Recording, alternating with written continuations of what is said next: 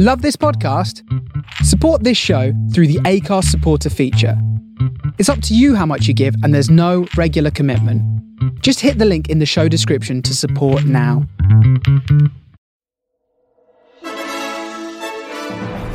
Is It Worth It? The Film Review Podcast presents Road to the Oscars. Join me, David Long, on this journey as we talk all things Oscars before the big event, the 93rd Academy Awards, on Sunday, the 25th of April, 2021. So sit back, relax, and enjoy Road to the Oscars.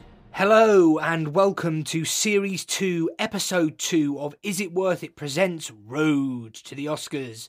My name is David Long, and I am your host. Thank you for joining me on this journey as we count down the days to the 93rd Academy Awards on the 25th of April 2021 in sunny Los Angeles, US of A. If you love film and especially if you love awards season, then you, my friend, are in the right place. Awards season is now truly underway with the Golden Globes, the Screen Actors Guild and the Critic Choice Awards nominations all out. On today's episode, we will be focusing on the four main acting categories, analysing nominations the actors have received so far, as well as studying their performances and potential chances come Oscars Sunday.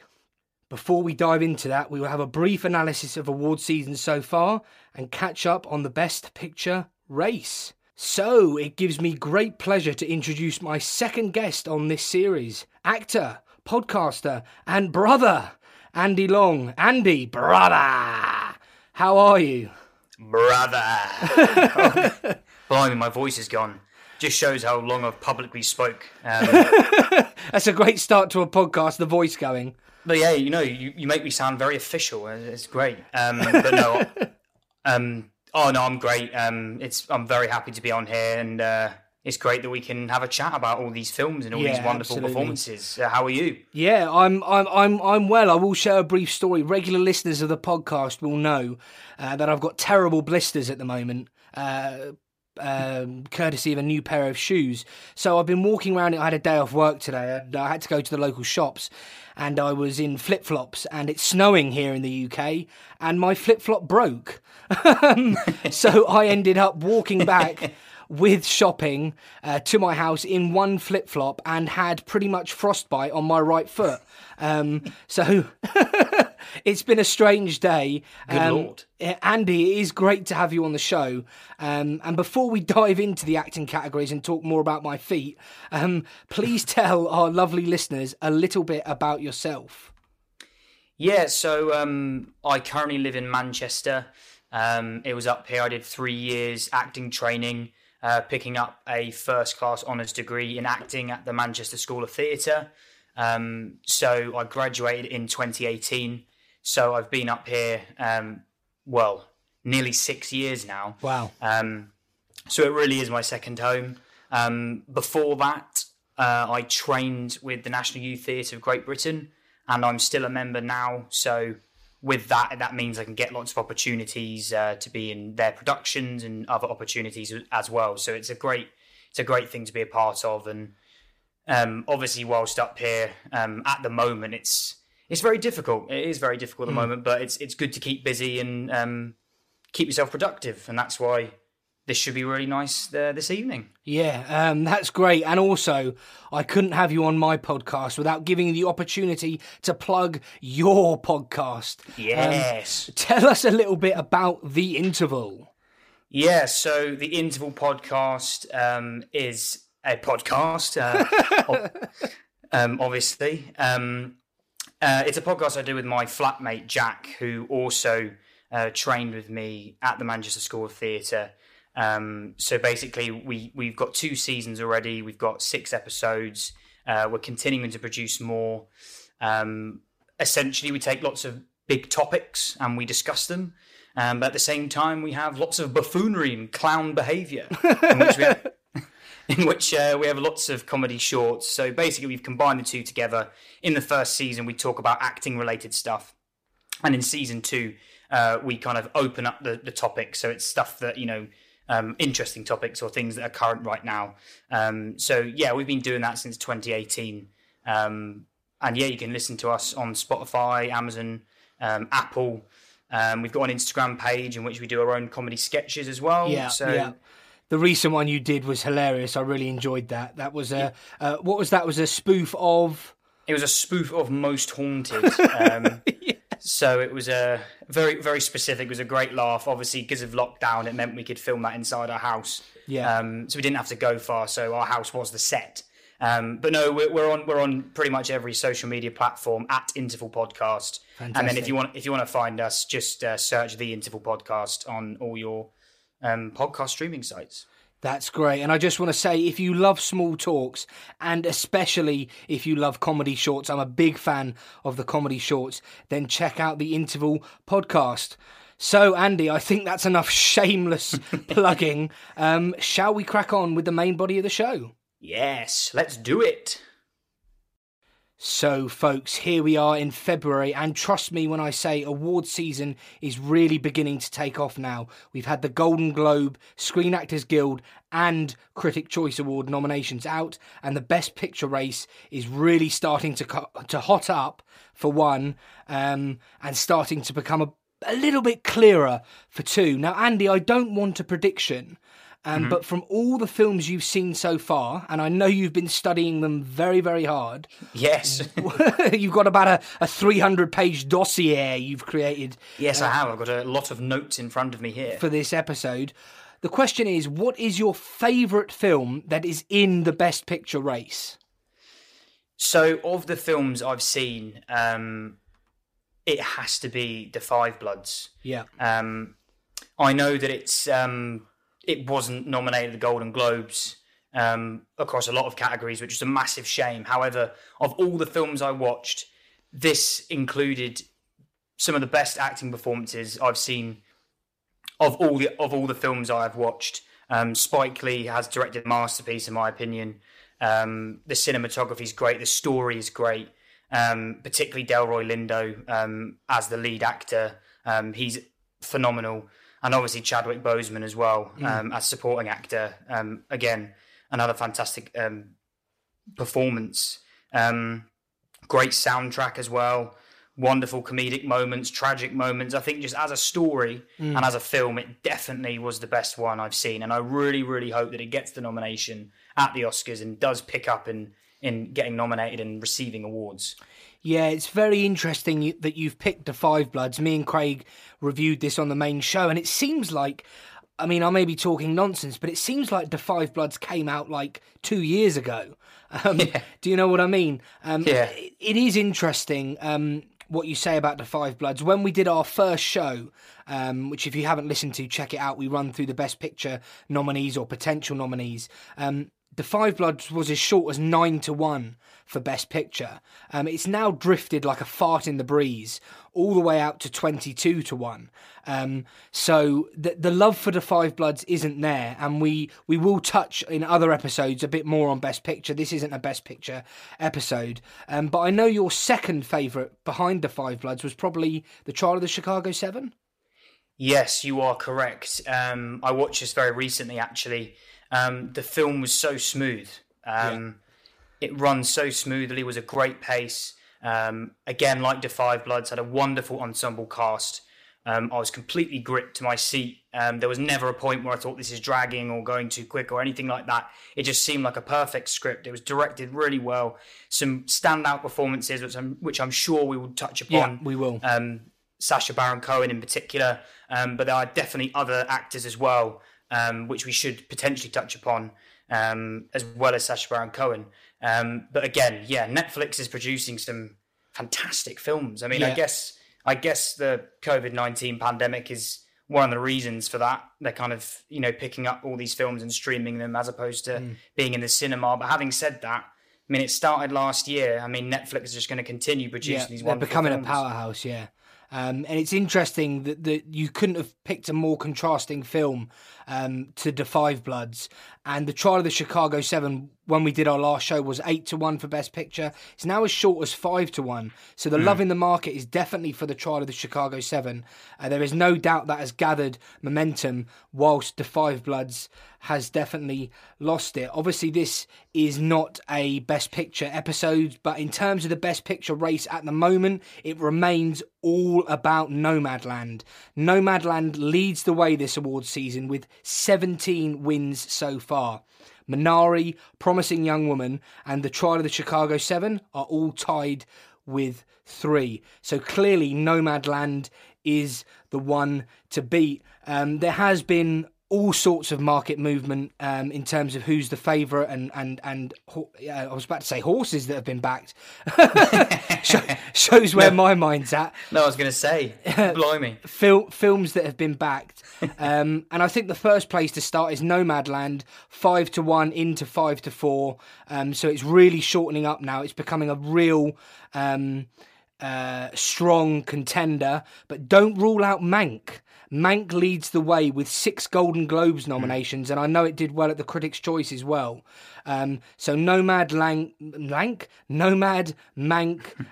both doing well. News of the World, the film with Helena Zengel and Tom Hanks, that's not done so favourably. When we did our last show, that was one of the favourites at 8-1, but that's drifted all the way out to 22-1. Other films we mentioned, like The Midnight Sky, you can forget that. The Green Knight, you can forget that. I think Tenet, you can forget that. On the Rocks, as good as it was, I think you can forget that for a Best Picture nomination. Ammonite, we mentioned that. That's still 66-1. I think you can forget that. So some of the films we mentioned on the last episode, I think you can forget. Others have become much stronger. And the last thing I wanted to mention was Promising Young Woman is now a major player. And it's the only film that we didn't mention, Andrew, in our previous episode. Yeah. It's 25-1 to win Best Picture. And I have to give a shout out to Craig here. Craig is so excited about this film. And he says he's got a gut feeling that this film is going to do really, really well. Now, as far as we're aware, it has no UK release date. So we are struggling to get a review out of this, but we are trying. We will also be reviewing Nomadland very, very soon. So that's big news for our listeners. And finally, I think it's worth mentioning Malcolm and Marie, a film we didn't mention in our last episode. That has come into the betting. It wasn't in the betting before, at 12-1. So there is a little roundup of the Best Picture race. Like I said, at the moment, it looks like it's definitely the leading horse is Nomadland, and all the other films have to catch it, but some of them are closing. So that's a little roundup of the Best Picture race as it stands. So Andrew, let's crack on with the acting categories. Yes, let's do it.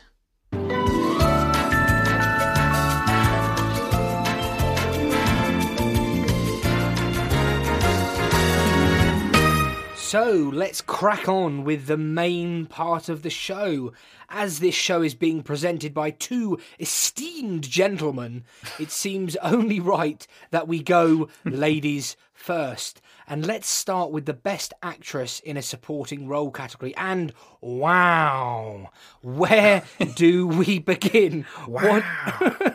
What an interesting category this is looking like. And I tell you where we're going to begin, folks. We're going to begin with some of the hints, some of the clues, some of the precursors, and that starts with the Golden Globe nominations. So the Golden Globe nominations for Best Performance by an Actress in a Supporting Role in any motion picture are Glenn Close, Hillbilly Elegy, Olivia Colman, The Father, Jodie Foster, The Mauritanian, Amanda Seyfried, Mank, and Helena Zengel, News of the World. Andrew, what about the Screen Actors Guild nominations? So, the Screen Actors Guild nominations for Outstanding Performance by a Female Actor in a Supporting Role are Maria Bakalova for Borat, subsequent movie film, Glenn Close, Hillbilly Elegy, Olivia Colman, The Father, Yoon Yoo-jung, Minari, and Helena Zengel, News of the World. And finally, the Critics' Choice nominations, which, by the way, we've had a bit of a laugh and we've done a lot of preparation for this show,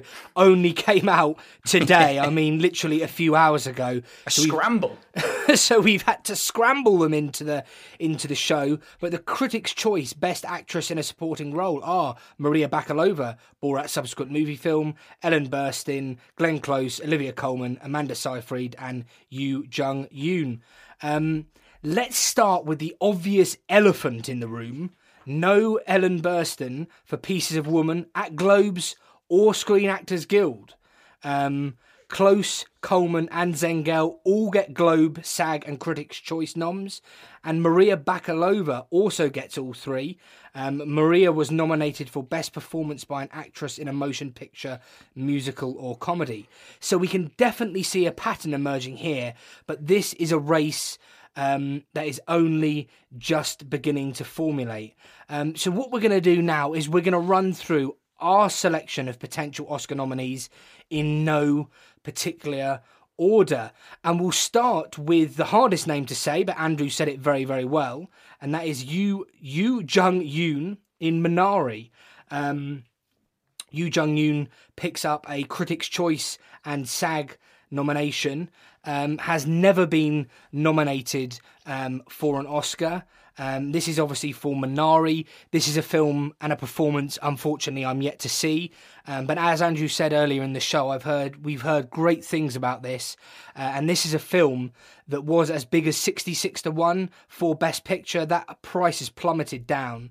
And I can tell you what it is now. It's something like 16-1, so you can see there's a huge amount of momentum behind Minari. We can't really comment too much, other than obviously bagging that Critics' Choice and bagging that SAG nomination puts Yoo Jung-yoon in a very interesting position. Andrew, one performance we can talk about is Maria Bakalova in Borat's subsequent movie film. Yes. Never been nominated for an Academy Award. Firstly, what did you think of Borat's subsequent movie film? And secondly, what did you think of Maria Bakalova's performance? Well, I absolutely loved this film. I thought it was fantastic. Obviously, the first film was phenomenal. Yeah, it was absolutely hilarious, wasn't it? It was brilliant. And obviously, after that, people thought that Borat was finished. It was over. I'm pretty sure Sacha Baron Cohen said himself he would not return with Borat. But yet, here we are. But yeah, what a great film. Really funny. Obviously, makes lots of political points. Yeah. It's a great story. As sequels go, it's one of the better ones. Yeah. If anything, I thought it matched, maybe even better than the first film. And then obviously we have Maria Bakalova, who, as far as I'm aware, is the first Bulgarian actress to be nominated for a Golden Globe. Oh, really? Okay, wow, I didn't know that. Yeah.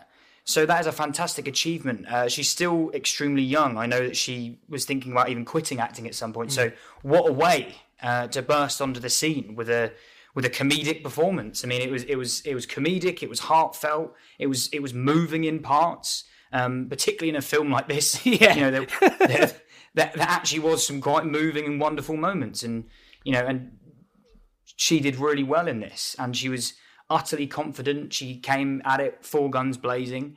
So she deserves all the credit she's got so far. And who knows in terms of an Oscar nomination. Yeah, and she, like we said, she is getting a lot of credit. Obviously, she got that Golden Globe nomination. She got the Screen Actors Guild nomination and the Critics' Choice nomination. So in terms of all the precursors, all the things that point towards an Oscar, she is a really, really strong contender in this race. Another contender in this race is Olivia Colman in The Father. Olivia Colman has 1 nomination and 1 win. That was for The Favourite in 2018. Unfortunately, I haven't seen The Father yet, but what I would say is we try to avoid trailers for the main show.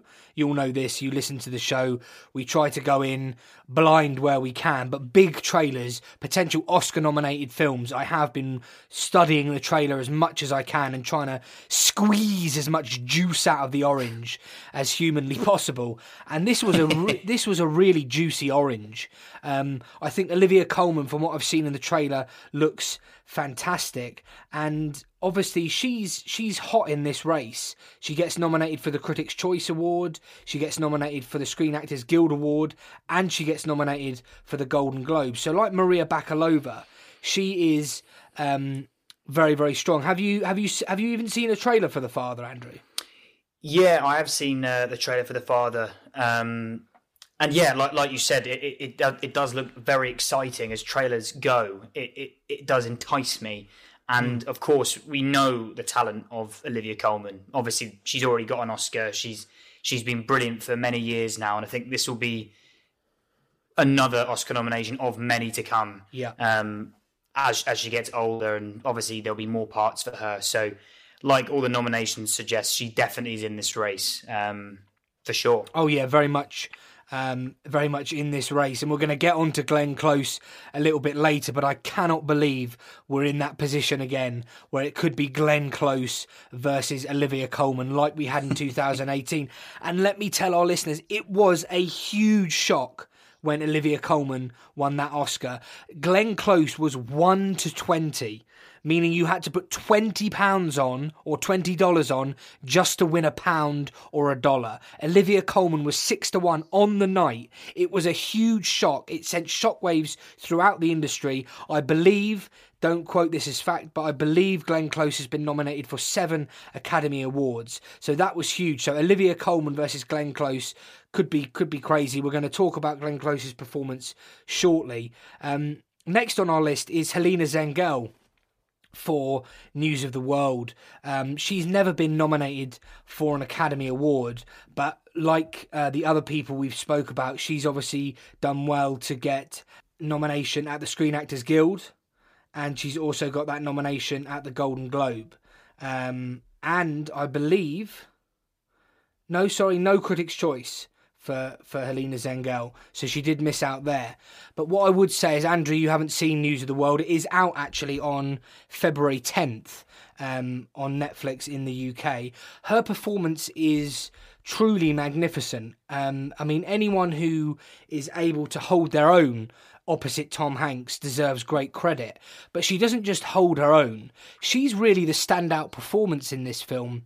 She doesn't speak English, her character.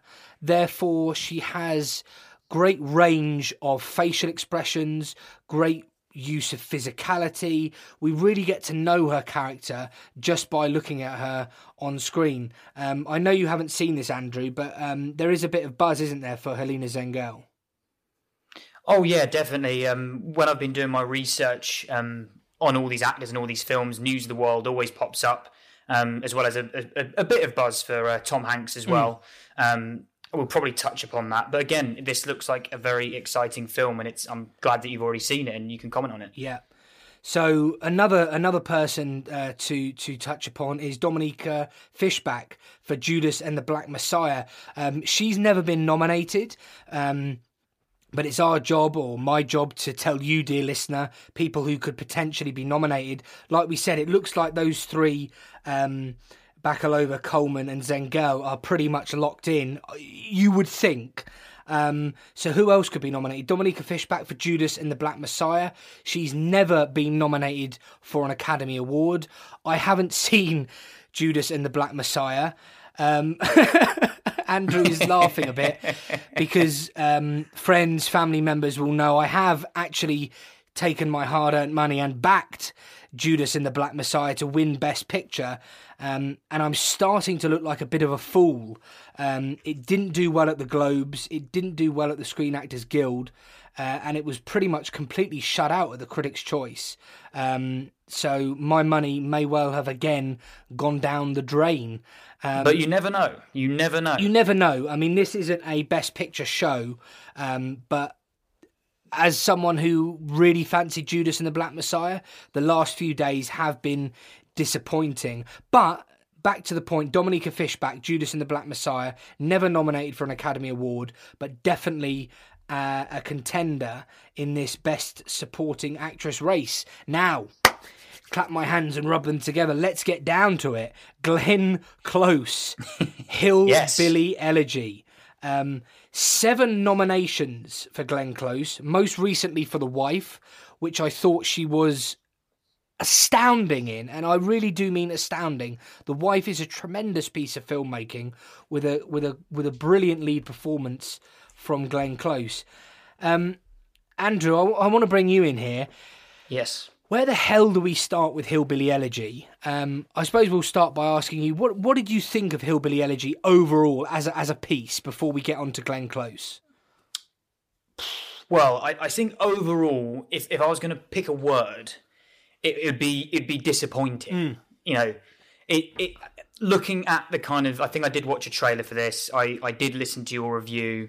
I had some sort of idea of what I was going to watch, but I was left a bit disappointed with the film as a whole. I felt there was something a bit wrong with the script. I felt some scenes were unnecessary. It was a bit too long. Yeah. But having said that, the frustrating thing about this film is there are some wonderful moments, and there are some wonderful performances, and obviously Glenn Close is one of those. And you've said she's been nominated 7 times. She's the most nominated actress, I think, without a win. So she probably will win at some point. Yeah. Whether it is for this film, don't know. But having said that, this was a great performance. It was convincing. It was characterful. You know, wonderful facial expressions. There was obviously moments of high drama, and there were moments of comedy as well. So I think with all these kind of parts, there has to be, you know, lots of levels to it. I think that's how you can get an Oscar-winning performance. It's the levels. And having said that, we've kind of joked about this off air, but I did love her baggy tees and constant smoking throughout the film.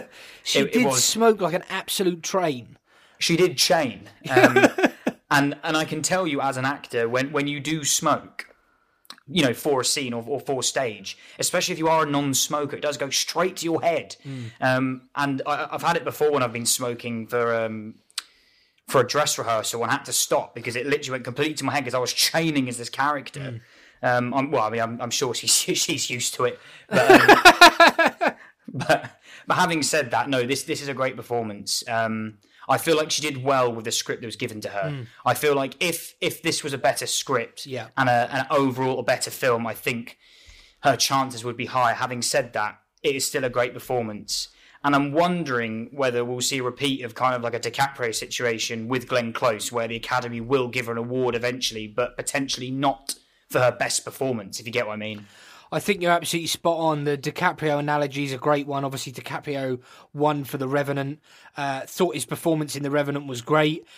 Personally, I think it's not his best performance. I think his best performance is his Howard Hughes in The Aviator. If you've never seen that film, check it out. It's a long old film, but it is a bit of a masterpiece. Look, this is the problem I have here.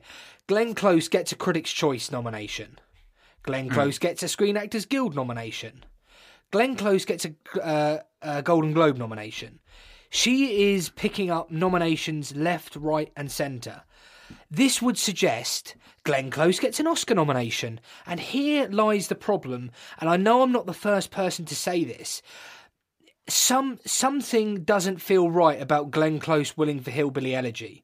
Like, you look at her filmography and you can pick out performance after performance from her 7 nominations where you go, that's an Oscar-winning performance, or that's an Oscar-winning performance. The Wife, for me, was an Oscar-winning performance. Look, I'm not saying I don't want Glenn Close to win, because I actually do want Glenn Close to win. I was huge on the Glenn Close bandwagon in 2018. But there is something off about Glenn Close winning for Hillbilly Elegy. And the thing is, if she's nominated for an Academy Award, which I think she will be for Hillbilly Elegy, how the bloody hell can the Academy snub her again?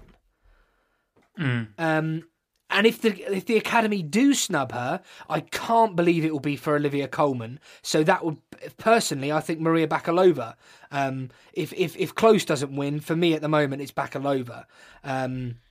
But it's a fact. Sorry. Yeah, it's very tough. I see what you mean. Like she's had 7 nominations.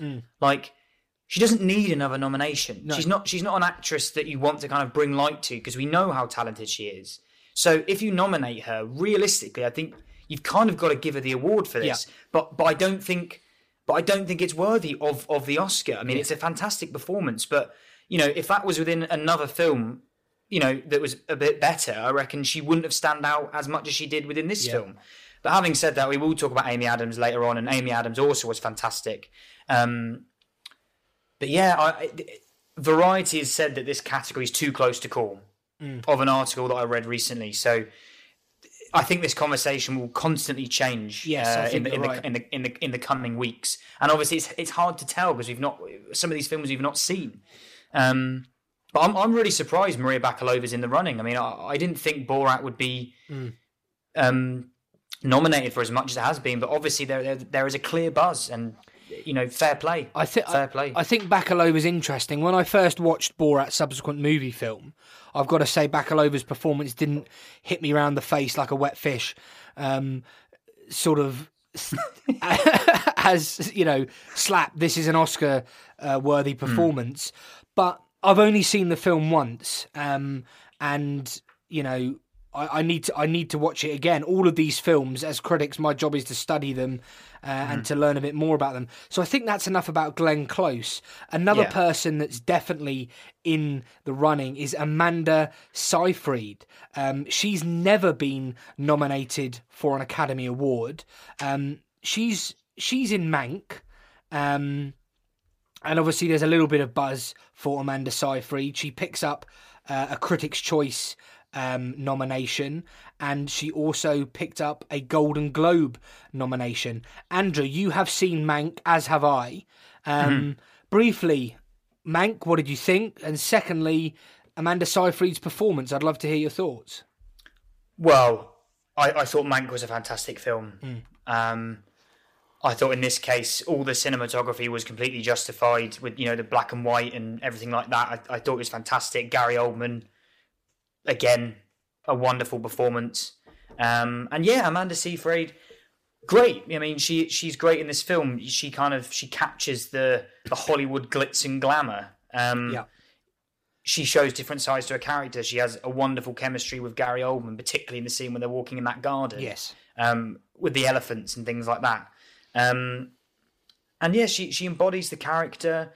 She's flirty, she's a bit ditzy. She's extremely watchable. It's a well-fleshed character. But compared to the other actresses on this list, the performance doesn't stand out for me. Like I don't watch Mank and think, oh my god, that was phenomenal performance. Yeah, I think it was a fantastic film, well written, well shot, well acted, great ensemble. And I think, if anything, Gary Oldman probably has more of a chance of getting nominated than Amanda Seyfried. Yeah, very, very interesting points. Like you said, there was obviously that Oscar buzz, but those couple of nominations that she's picked up, Critics' Choice and Globe, are obviously going to set her in good stead. I like Variety said this. The article was very funny. It's too close, hinting on Glenn Close, if you didn't get the joke, to call. Hey. Ding, jokes here, folks. These are the jokes, folks. I didn't pick up on that, actually. No, too close to call. That's what they were running with. But I think you're right. Amanda Seyfried gives I would say it's a brilliant performance. Yeah, no doubt about that. Really layered, really captures the era, if that makes sense. I don't know how an actor can capture an era, but she does. Well, what I'd say about that is, with these films that are in the past, they're some of the best films that they're some of the best parts you can get as an actor, because there's so much information. Like there's such a rich history. Like when you're preparing for a role, these kind of Hollywood era parts are amazing because you can watch the films, you can read autobiographies, and especially if you're playing someone who actually existed, there's so much stuff you can take, and it fleshes the character for you without having to make ridiculous choices or things like that. So, but yeah, she's great and very relaxed. I thought, like with Gary Oldman especially, she just seemed very relaxed in the part. She seemed like she was enjoying it, which for me means it, is a great performance, particularly if the actor is enjoying playing the part. And I think that's a great segue, actually, onto our next actress, who certainly wasn't relaxed in her role, and that's Ellen Burstyn in Pieces of a Woman. 6 nominations for her, 1 win, 1974, Alice Doesn't Live Here Anymore in Best Actress. Stunning performance, a film that I have seen, well worth digging out, even, blimey, 1974, that makes it nearly 50 years old. Unbelievable. Pieces of a Woman, you've seen this film. Thoughts, and more importantly, Ellen Burstyn. And I mean, we said about The Elephant in the Room, no nomination for her at the Golden Globes or the Screen Actors Guild, but she does get a Critics' Choice nomination. What did you think of Pieces of a Woman, and what did you think of Burstyn's performance? Yeah, so this film's great. Just to put it out there first, this film is great. I know in your podcast you said it was a difficult watch. Yeah, at times it is, but that is the point. That's what they're trying to do here. It essentially is a character study of grief and how each character within this story reacts differently to what happens. And Ellen Burstyn's character particularly has a very direct, driven, and clear objective in this film, which means that as an actor. There are clear objectives, which means she can play the scenes, perfectly if she has that objective, and it shows. There are times when, she clearly shows that manipulation. She's very headstrong. She's extremely natural. She has a good chemistry with all the actors around her. She's very subtle, but then she does have, we talk about those Oscar-winning moments. She does have a very powerful monologue. Yes. And she definitely does stand out in this film. In terms of Oscar chances, again, I'm not too sure. But she certainly is a part of this machine that is a great film. Yeah. I mean, film Twitter, it reacted very strongly, and film Twitter, but is basically anyone on Twitter who's talking about movies. And the fact that she wasn't nominated at the Globes or the Screen Actors Guild left me a little bit perplexed, really, because I was expecting this to be not a lock, but I was expecting this to be something that gained momentum. But she has saved herself with that Critics' Choice nomination. What did I think of her performance? I thought her performance was really, really good, and that monologue you touched upon, like other actresses where I've said I'm not 100% sure there's an Oscar-winning moment, that film has that Oscar moment. Opposite, blimey, I've forgotten her name now, Vanessa Kirby. Yeah. That's where Vanessa Kirby's Oscar chances are really enhanced. In this powerful, heated, raw... do you reckon it was how many takes do you reckon that took? Because to me, it looked so raw and natural. I reckon they probably didn't take many takes on that. No, it didn't seem like it. That whole section within that living room, that kind of gathering, I think was the strongest part of the film. That, and obviously the opening 30 minutes, I feel like that's where it all started to unravel, I think, and that's when the actors really started to play with their objectives, how they react to each other. And yeah, you touched upon it. I mean, the key to getting nominations in well-reviewed films is a good cast, like a good overall cast. And compared to, let's say, a film like Hillbilly Elegy, I think it's strong across the board in terms of its writing, everything to do with the film. So if it did come down to Glenn Close or Ellen Burstyn, I would rather the latter go forward for it. I'd rather her get nominated as opposed to Glenn Close, because I feel like her performance was stronger, even though both were extremely good. Yeah. I feel like the story was so much better and more complex, and her whole character was just very interesting to watch. You kind of have mixed emotions with what she's doing. So that's great. I think you're right about the screenplay in Pieces of a Woman is definitely more solid than the screenplay in Hillbilly Elegy. Yeah. The Hillbilly Elegy screenplay at times is very forced. And that's one thing I was going to touch upon with Glenn Close. I feel like there's so much you can do with a script sometimes. And I think sometimes the script took away the genuine emotion behind the acting. Yeah. Which is only at times. I just felt like it was a bit forced, almost a bit preachy at times. Yeah. And they're the worst kind of lines you can get as an actor, I feel. Yeah. Because you don't know what to do with them. Like the emotions in the words. So it's kind of like... Yeah, the cheesy, overwritten, in-your-face lines that Hillbilly Elegy does have. Pieces of a Woman, like I said, it has that unbelievable 30-minute birth scene. I think it's the cinematography. I know you love the cinematography in this film, particularly those early shots with her hand when she's in the bath. Beautifully shot. Can see it being a player in award season in other categories, but Ellen Burstyn does get that Critics' Choice nomination and keeps herself very much alive. The next two we're going to mention, unfortunately, again, are two films that I haven't seen, but there is Oscar buzz for Jodie Foster in The Mauritanian. She's had 4 nominations, including 2 wins. What does that mean? For me personally, having not even seen the performance, with 4 nominations and 2 wins, I think there are other people in this category that might have a better chance of her than a nomination. And another person to touch upon is Saoirse Ronan in Ammonite.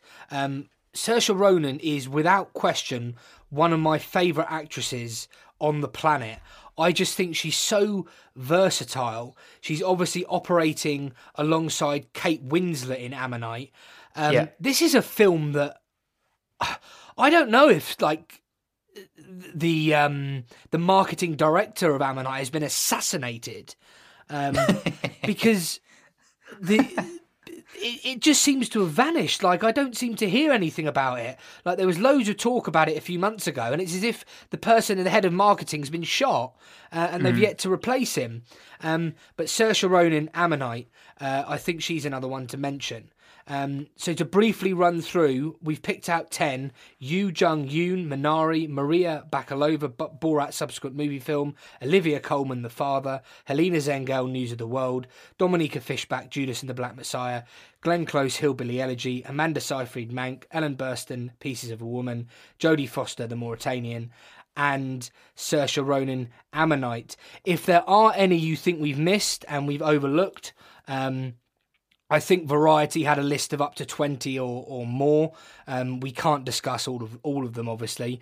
Please do tweet us, email us, kick my front door down and tell me what we've done wrong. But I think, Andrew, unless you have any other comments, I think we can move on to Best Actress in a Leading Role. Yeah, let's move on. Let's do it. So, Best Actress in a Leading Role. The Golden Globe nominations are... Best Performance by an Actress in a Motion Picture Drama, Viola Davis, Ma Rainey's Black Bottom, Andra Day, The United States versus Billie Holiday, Vanessa Kirby, Pieces of a Woman, Frances McDormand, Nomadland, and Carey Mulligan, Promising Young Woman. There is a bit of a pattern emerging here, which you'll see. Andrew, the Screen Actors Guild nominations. Yep, so the Screen Actor Guild nominations for Outstanding Performance by a Female Actor in a Leading Role are Amy Adams, Hillbilly Elegy, Viola Davis, Ma Rainey's Black Bottom, Vanessa Kirby, Pieces of a Woman, Frances McDormand, Nomadland, and Carey Mulligan, Promising Young Woman. And as you said, there are definite patterns emerging here. And finally, Critics' Choice for Best Actress in a Leading Role, Viola Davis, Ma Rainey's Black Bottom, Andra Day, The United States versus Billie Holiday, Sydney Flanagan, Never, Rarely, Sometimes, Always, Vanessa Kirby, Pieces of a Woman, Frances McDormand, Nomadland, Carey Mulligan, Promising Young Woman, and, get in there, Zendaya, Malcolm and Marie. So there's no doubt, if you study these nominations, and we have studied them, there's a definite pattern emerging. We have a core 4, which rhymes beautifully. The core 4 are Viola Davis, Ma Rainey's Black Bottom, Vanessa Kirby, Pieces of a Woman, Frances McDormand, Nomadland, and Carey Mulligan, Promising Young Woman. Andra Day was on the drama side at the Golden Globes, while Amy Adams popped up at the Screen Actors Guild Awards.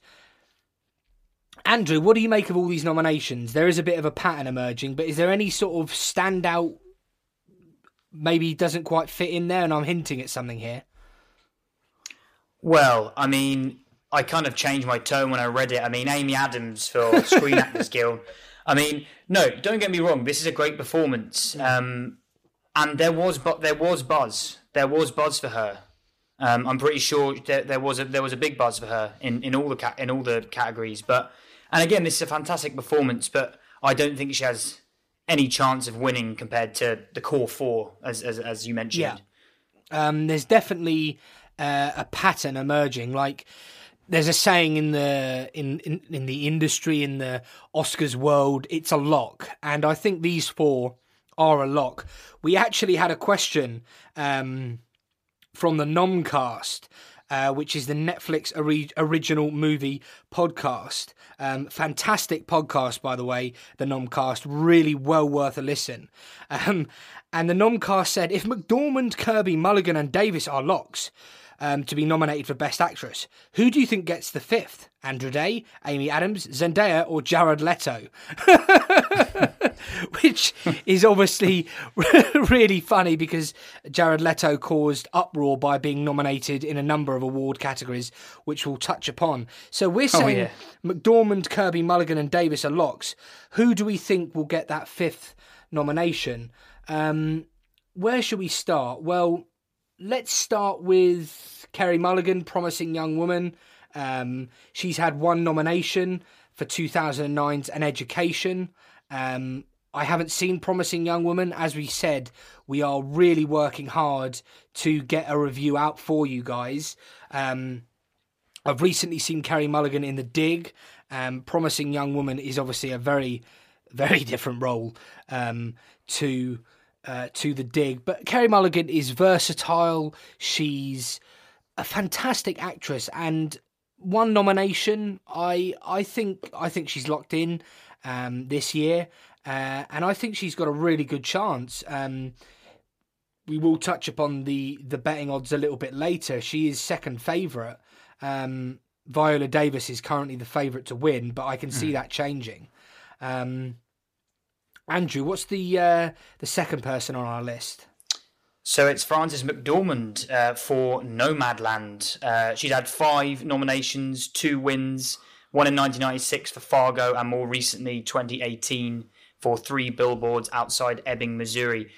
This is obviously a film that's not released yet in the UK. It looks incredibly exciting. We know the talent of Frances McDormand. We know this is going to be a fantastic performance. Will she win again? Who knows? Probably not. Yeah. But nevertheless, it looks like a very exciting film, and we know she's going to smash it. Yeah, Frances McDormand. I've got to say, the first trailer they released was about 20 or 30 seconds. It was just her walking through a trailer park, but it was gorgeous. I've never seen a trailer park look so incredible. The sun setting, this sense of she's obviously a nomad traveling around, no fixed abode. Just this real sense, even from a very short trailer, of this accomplished performance. Really, really excited for Nomadland, and I can tell you we will be reviewing that very, very soon. So Carey Mulligan, Frances McDormand, unfortunately we haven't seen those performances. Viola Davis, Ma Rainey's Black Bottom. 3 nominations, 1 win for Fences in 2016. We have both seen Ma Rainey's Black Bottom. We reviewed it on the main show. Andrew, 2 questions. 1, what did you think of Ma Rainey's Black Bottom? And 2, not did you like Viola Davis, because I know you would have. How good was Viola Davis? Yeah, so this film was fantastic. I've not read the play. I know it was adapted from a play, which is always great because I feel like from plays the characters are more fleshed out and you do get those wonderful ensemble scenes. And I think the reason why this film is so good is because the whole cast is phenomenal in this film. They all bounce off each other, and that's why we've got nominations for Viola Davis as well as Chadwick Boseman, which we'll talk about later on. But yeah, Viola Davis, superb.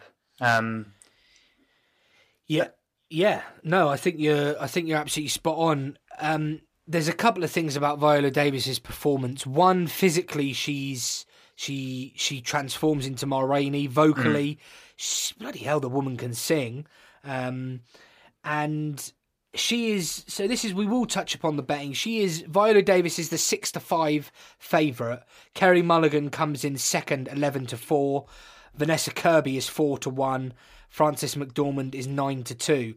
So in betting order, those four that are locked in are the first four in the betting. Viola Davis is the favourite. I've just got this feeling, and Pieces of a Woman, I know Craig he's been going on and on and on about it, and I'm getting a bit bored of it. I'm not really, Craig, don't worry. But he might be onto a winner here. I'm actually editing this episode, so Craig won't know anything about this until the episode comes out. But Craig Fields, you may be right. Kerry Mulligan has shortened in the betting, and Viola Davis's performance is Oscar worthy. Definitely. But is this her year? Maybe, maybe not. But it's definitely worth talking about, and obviously it looks like a definite lock. Someone else to talk about is Vanessa Kirby. In Pieces of a Woman. This is obviously a film we have both seen. We don't need to go over whether you like the movie or not. We know you did. Vanessa Kirby, what did you think? Well, that first 30 minutes, I mean, wow. Yeah, wow. Wow. I mean, you talk about kind of actors submersing themselves in the role and kind of giving their all and physically kind of transforming. I mean, Vanessa Kirby's literally given her whole body to this film, like literally. And that was one thing I was going to say about Viola Davis, which I forgot to say, is again what you touched upon. It, her physicality was amazing, and she was so commanding and controlled the space. She was almost diva-esque, and she had so much diversity to her role. And it's the same. It's the same with Vanessa Kirby. I mean, you see such highs and lows in this film, and she plays it so subtly. And she, again, we talked about the ensemble. It's worth giving Shia LaBeouf a mention because he was excellent in this film. She would have definitely bounced off Shia LaBeouf's energy. As well as Ellen Burstyn's energy as well. She was fantastic in this film. She has wonderful monologues in there. As I said, physically, she completely sold herself to the film. Yeah. And for me, this probably was my favourite performance out of this whole list of the ones I've seen. Yeah, I think I would. It's a tough one because we're going to get onto a performance from Zendaya, which I think was tremendous. But it's a tough one between Vanessa Kirby and Viola Davis. Obviously, we can't comment on Kerry Mulligan because we've not seen that yet. But Vanessa Kirby has never been nominated for an Academy Award. So I think the Academy, or I would hope the Academy would bear that in mind. And I think she's going to pick up her first nomination here. Looks like a bit of a lock to me. The next person on our list is Andra Day, the United States versus Billie Holiday. She's never been nominated for an Oscar, but she did get a nomination at the Critics' Choice Award, Andra Day. Looking through my list, she was also nominated at the Golden Globes. So Andra Day is definitely in a commanding position to take that fifth spot. I think we've touched upon the four locks, but again, I haven't seen the United States versus Billie Holiday, but it's something that I'm really excited to watch. The next person on our list, now this could be a controversial part of the show, because for the first time, we're going to talk about Malcolm and Marie. Could Zendaya take that fifth spot at Oscars Sunday? Firstly, Andrew, I mean, yes. I think we'll both agree the performances were great in this movie. It is a show where we are analysing people's chances of winning Oscars in the acting categories. What did you think of Malcolm and Marie? Again, I'm going to use the word disappointed. Oh dear. That there was a bit of a stench from the film. There was something a bit off about it. I don't know. It's kind of like you open the fridge and there was just something you don't know why it's off, but it just has that kind of tinge there. Yeah. And and you can't really locate it. You can't really, exactly pinpoint what it is. But having said that, I'm not sure if you're referring to the nomination for Zendaya or Amy Adams earlier on. But look, Zendaya's performance is fantastic. Yeah, she's 24 years old. Wow, that young. I've not seen her in anything dramatic. I've not really seen much of her work. I know that she, is on a lot of TV, and obviously I've known her for Marvel, so that's kind of been her typecasting. So to come out of that and do this role within the global pandemic and do what they did to produce this film is phenomenal. Yeah. Some of the choices for the film I didn't agree with.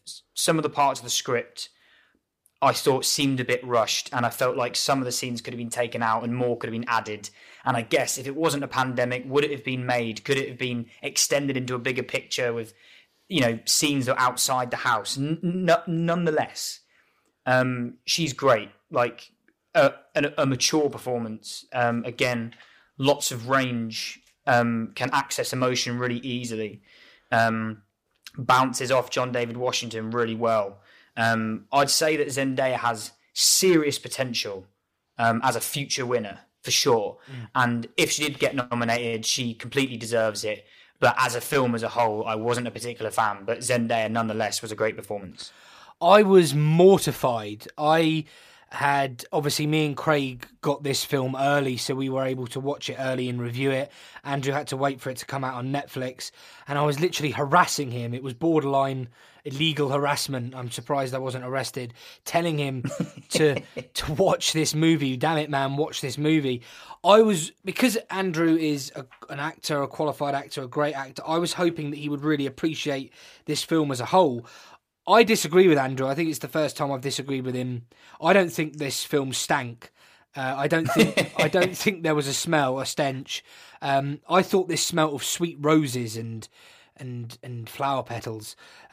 I thought the film was I'm not going to say masterpiece, but I am going to say masterpiece. I love this film. I love how it was created. I love what it represents. I love that they call out critics in this film. I love John David Washington's mac and cheese monologue. And I love Zendaya. If you go on Twitter and you look at the things that are trending, Zendaya there's a lot of people that like this woman. And I think she could have some real momentum going into this Oscars race. Obviously, she gets that nomination at the Critics' Choice. That is going to bode well for her chances on Oscars Sunday. She might just sneak that fifth spot. Who else could sneak that spiff? Who? I'm losing my ability to talk. No. Who else could sneak that fifth spot? We got Yuri Han for Minari, never nominated. I really want to do justice to these brilliant performances, but unfortunately, I haven't seen them. Another potential nominee is Nicole Beharie for Miss Juneteenth. Again, she's never been nominated. You've also got Sophia Loren, The Life Ahead. She's had 2 nominations and 1 win. And then there's Amy Adams, Hillbilly Elegy, 6 nominations, and she does get that nomination here in one of the precursors. She does get that Screen Actors Guild nomination, which is a big thing. Like that's a big thing. We've obviously, and she deserves it. Do you think? Yeah, I think she. Again, maybe it's just because of my views of Hillbilly Elegy as a whole, but you cannot take away the fact that Amy Adams is a fantastic actor, and in this film, she gives a fantastic performance. But I feel like the story and the script was written in a way that didn't give her that journey that she needed. It kind of seemed all on one level of like someone who's about to snap and then snaps. Like, I feel like I wanted to see more of the character, but having said that, she was brilliant. Obviously tackling lots of subjects within the film, obviously addiction, and she played vulnerability very well, and kind of the switches and anger and stuff. So Yeah, I mean, she has every chance of being nominated. I don't think she will, but nonetheless, it's a great performance. Yeah, it's interesting. Like we said, there's those 4 locks. Who's going to get that 5th one? If you do fancy Amy Adams to win in this category, she's 12-1 with the bookmakers. Zendaya is 7-1. So according to the bookmakers, Zendaya is more likely to get that 5th nomination. Zendaya lies 5th in the betting. Another person we can touch upon is probably, I'm not going to say probably, is definitely my favourite actress. And that's Kate Winslet in Ammonite. Kate Winslet has had 7 Academy Award nominations. 7! And she deserved every single bloody one of them. And 1 win for 2008 film The Reader, which is... I don't want to go into a review. There's trouble with that film, but the problems don't lie with Kate Winslet's performance. Unfortunately, we haven't seen Ammonite, but Kate Winslet, Saoirse Ronan, both potentially talked about in their respective categories. Kate Winslet hasn't popped up in any of these precursors, so she hasn't got a Critics' Choice or a SAG or a Globe nod. So it's unlikely, very unlikely, that she will take that 5th spot. Andrew, another person on our list. Who else could potentially take that 5th spot? We've got Michelle Pfeiffer in French Exit. She's had 3 nominations before.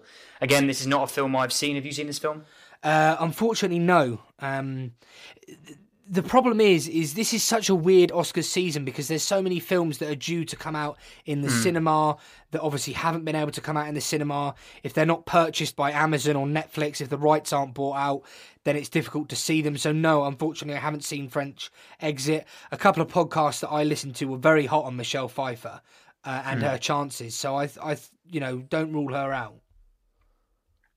For sure. And finally, on our long list, believe it or not, 13 people we've got there. Only four? I was going to say 4 locks. Only 5 can be nominated. The last person to touch upon is Sydney Flanagan for Never, Rarely, Sometimes, Always.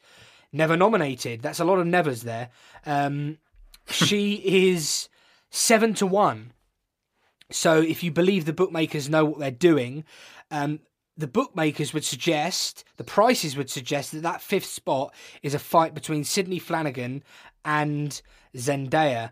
Again, this isn't a film we have seen, but when we can review it, we will review it. Andrew, is there anything else you would like to say about the best actress in a leading role category? Well, it's wonderful how close it is, and I think that's how award seasons should always be. Yeah, it's great to have such an array of brilliant films, and again, it's been so nice to be able to watch these fantastic actresses on screen. But no, I think we've touched upon all of their performances, and yeah, congratulations to all of them, and good luck. Yeah, so the final thing I'll say is Carey Mulligan, Promising Young Woman, Frances McDormand, Nomadland, Viola Davis, Ma Rainey's Black Bottom, and Vanessa Kirby, Pieces of a Woman. We think they're locked in, but don't rule out Andra Day, The United States versus Billie Holiday, Zendaya, Malcolm and Marie, Yuri Han, Minari, Nicole Beharie, Miss Juneteenth, Sophie Loren, The Life Ahead, Amy Adams, Hillbilly Elegy, Kate Winslet, Ammonite, Michelle Pfeiffer, French Exit, Sydney Flanagan, Never, Rarely, Sometimes, Always. And like I said, Viola Davis is the 6-5 jolly. All aboard, beep beep, if you fancy Viola Davis. Before we move on to the men, we just want to say a big thank you to all of our Patreons. And if you're interested in becoming a Patreon, then here's a little more information.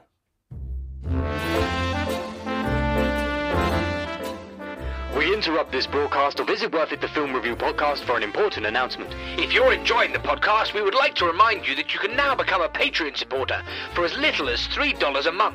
This helps the podcast to continue to grow, as well as offering the potential for bonus content and Is It Worth It merchandise. Your support helps the podcast stay alive. So why not become a Patreon supporter today? Head on over to www.patreon.com/isitworthitpodcast.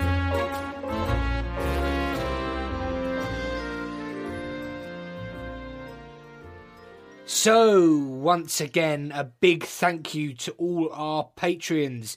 We are now halfway through the show, so this is maybe a good time to pause, make yourself a cup of the dark roast, get a couple of chocky bickies, and get ready for the second part of the show. Or perhaps you're enjoying it so much you don't need to pause it, and you're just going to continue to go through. But if you do want to pause, now is a good time to do so. Andrew, I think you'll agree we went into some detail about the fabulous female performances that are contenders this award season. Shall we focus on the male performances now? Yes, let's do it. So let's follow the same structure as we did for the ladies and start with Best Actor in a Supporting Role. The nominations at the Golden Globes are as follows. Best Performance by an Actor in a Supporting Role in Any Motion Picture. Sacha Baron Cohen, The Trial of the Chicago 7. Daniel Kaluuya, Judas and the Black Messiah, Up the Messiah. Jared Leto, The Little Things. Bill Murray, On the Rocks. And Leslie Odom Jr., One Night in Miami. Andrew, the Screen Actors Guild Award nominations. So, the Screen Actor Guild Award nominees for Outstanding Performance by a Male Actor in a Supporting Role are Chadwick Boseman, Da 5 Bloods, Sacha Baron Cohen, The Trial of Chicago 7, Daniel Kaluuya, Judas and the Black Messiah, Jared Leto, The Little Things, and Leslie Odom Jr., One Night in Miami. And finally, the Critics' Choice, which, like I've said, literally came out a few hours ago. Best Supporting Actor. The nominees are Chadwick Boseman, Da 5 Bloods, Sacha Baron Cohen, The Trial of the Chicago 7, Daniel Kaluuya, Judas and the Black Messiah, Bill Murray, On the Rocks, Leslie Odom Jr., One Night in Miami, and Paul Raci, Sound of Metal. There's a 3-horse race seemingly afoot, with Sacha Baron Cohen, The Trial of the Chicago 7, Daniel Kaluuya, Judas and the Black Messiah, and Leslie Odom Jr., One Night in Miami. All three made the lineup at Globes, SAG, and Critics' Choice, and are present at the BAFTA shortlist.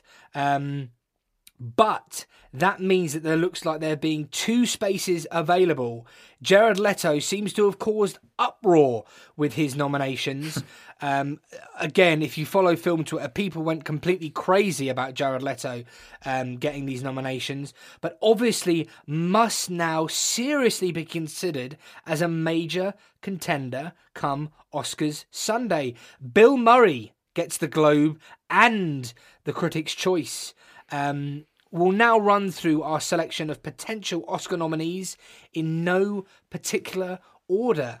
And the first one is Daniel Kaluuya, Judas and the Black Messiah. He's had 1 nomination in the past for 2017's Get Out in Best Actor.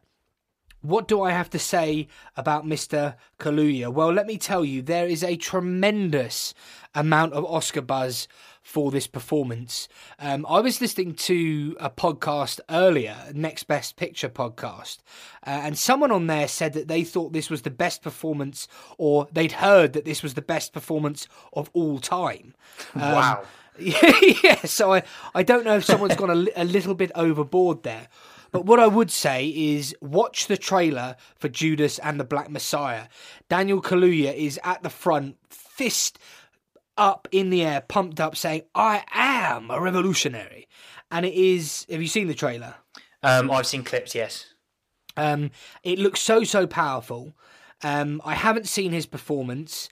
Again, I'm still really upset that Judas and the Black Messiah is potentially looking like it might not even be nominated for Best Picture, which is an absolute disaster for me.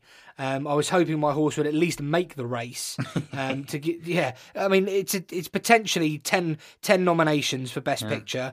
If Judas and the Black Messiah doesn't get in, I don't even get a run for my money. Very disappointing. But Daniel Kaluuya, lots of Oscar buzz. Performance looks incredible.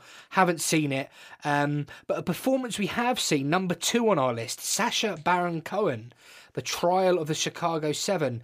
He's actually had 1 Oscar nomination, 2006 Borat Cultural Learnings of America for the Benefit Make Glorious Nation of Kazakhstan. Fair play for reading the full title, by the way. Yeah. That was for an adapted screenplay, so he got a nod there. What did you think of Sacha Baron Cohen in the trial of the Chicago 7? Yeah, so we've touched upon the film itself. The film is great, and I think he's a key part of this film. It's nice to see him in a dramatic role. I mean, he brings comedic elements to it. But having said that, this role is not comedic. I think the character he's playing has comedic moments because that's the character. But having said that, like on camera, he's charismatic, he's natural, he's funny, he's very cheeky, he's grounded. He's a very zesty, kind of vibrant character. And I feel like, especially in some of the conversations they have within the group outside of the courtroom, you really start to see his dramatic capability, which we all know he does have. But what's interesting is when you search Sacha Baron Cohen, the first thing it comes up is comedian, then actor. Will there come a point where it'll be Sacha Baron Cohen, actor? That's the question. I think the fact that he will get an Oscar nomination for sure. It seems like this is going to be great for him, and he definitely deserves it because I think his performance in this was very good. Yeah, but I think that's a really interesting point about Sacha Baron Cohen, comedian, because his performances as Ali G, his performances as Borat. What was that other one that he did? Bruno, Dictator. Obviously, these are comedic roles, but we know, and you'll know this, that comedy acting is difficult. Yeah, to be funny, and you'll know this more than me. When you're doing multiple takes with a serious, what do you think? Is it easier to do multiple takes on a serious piece of acting, or is it easier to do multiple takes on a comedic piece of acting? Well, I think with all the takes, you're going to do something different. Like you're going to try and freshen it up, and it really does depend on the director. But in terms of comedy, it's hard because once you've read it once, people laugh or whatever, you get that kind of support of whatever. You're not going to get that again, so you then have to keep up that energy with it. Having said that, I know I said that he definitely deserved his potential nomination, but we will touch on Mark Rylance and Frank Langella as well, because I think, if anything, they were equally as deserving as Sacha Baron Cohen, because I think all three of their performances were on par with each other.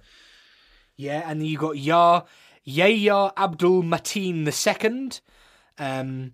His character, I felt so sorry for him. Yeah. It's just when Frank Langella is saying he's represented, and Mark Rylance goes, "No, he isn't." It's just that point where you are seeing a man, because he is black, basically being convicted for something that he hasn't done, simply because he's black, and it's tragic to see that unfolding. And I think that moment from Mark Rylance where he says, "No, he isn't," is really, really powerful. But Sacha Baron Cohen, he has such a great filmography. He's had such a brilliant career. I thought he was great in the musical as well. French Revolution. Oh, Les Mis. Les Mis, yeah. I thought he was great in that.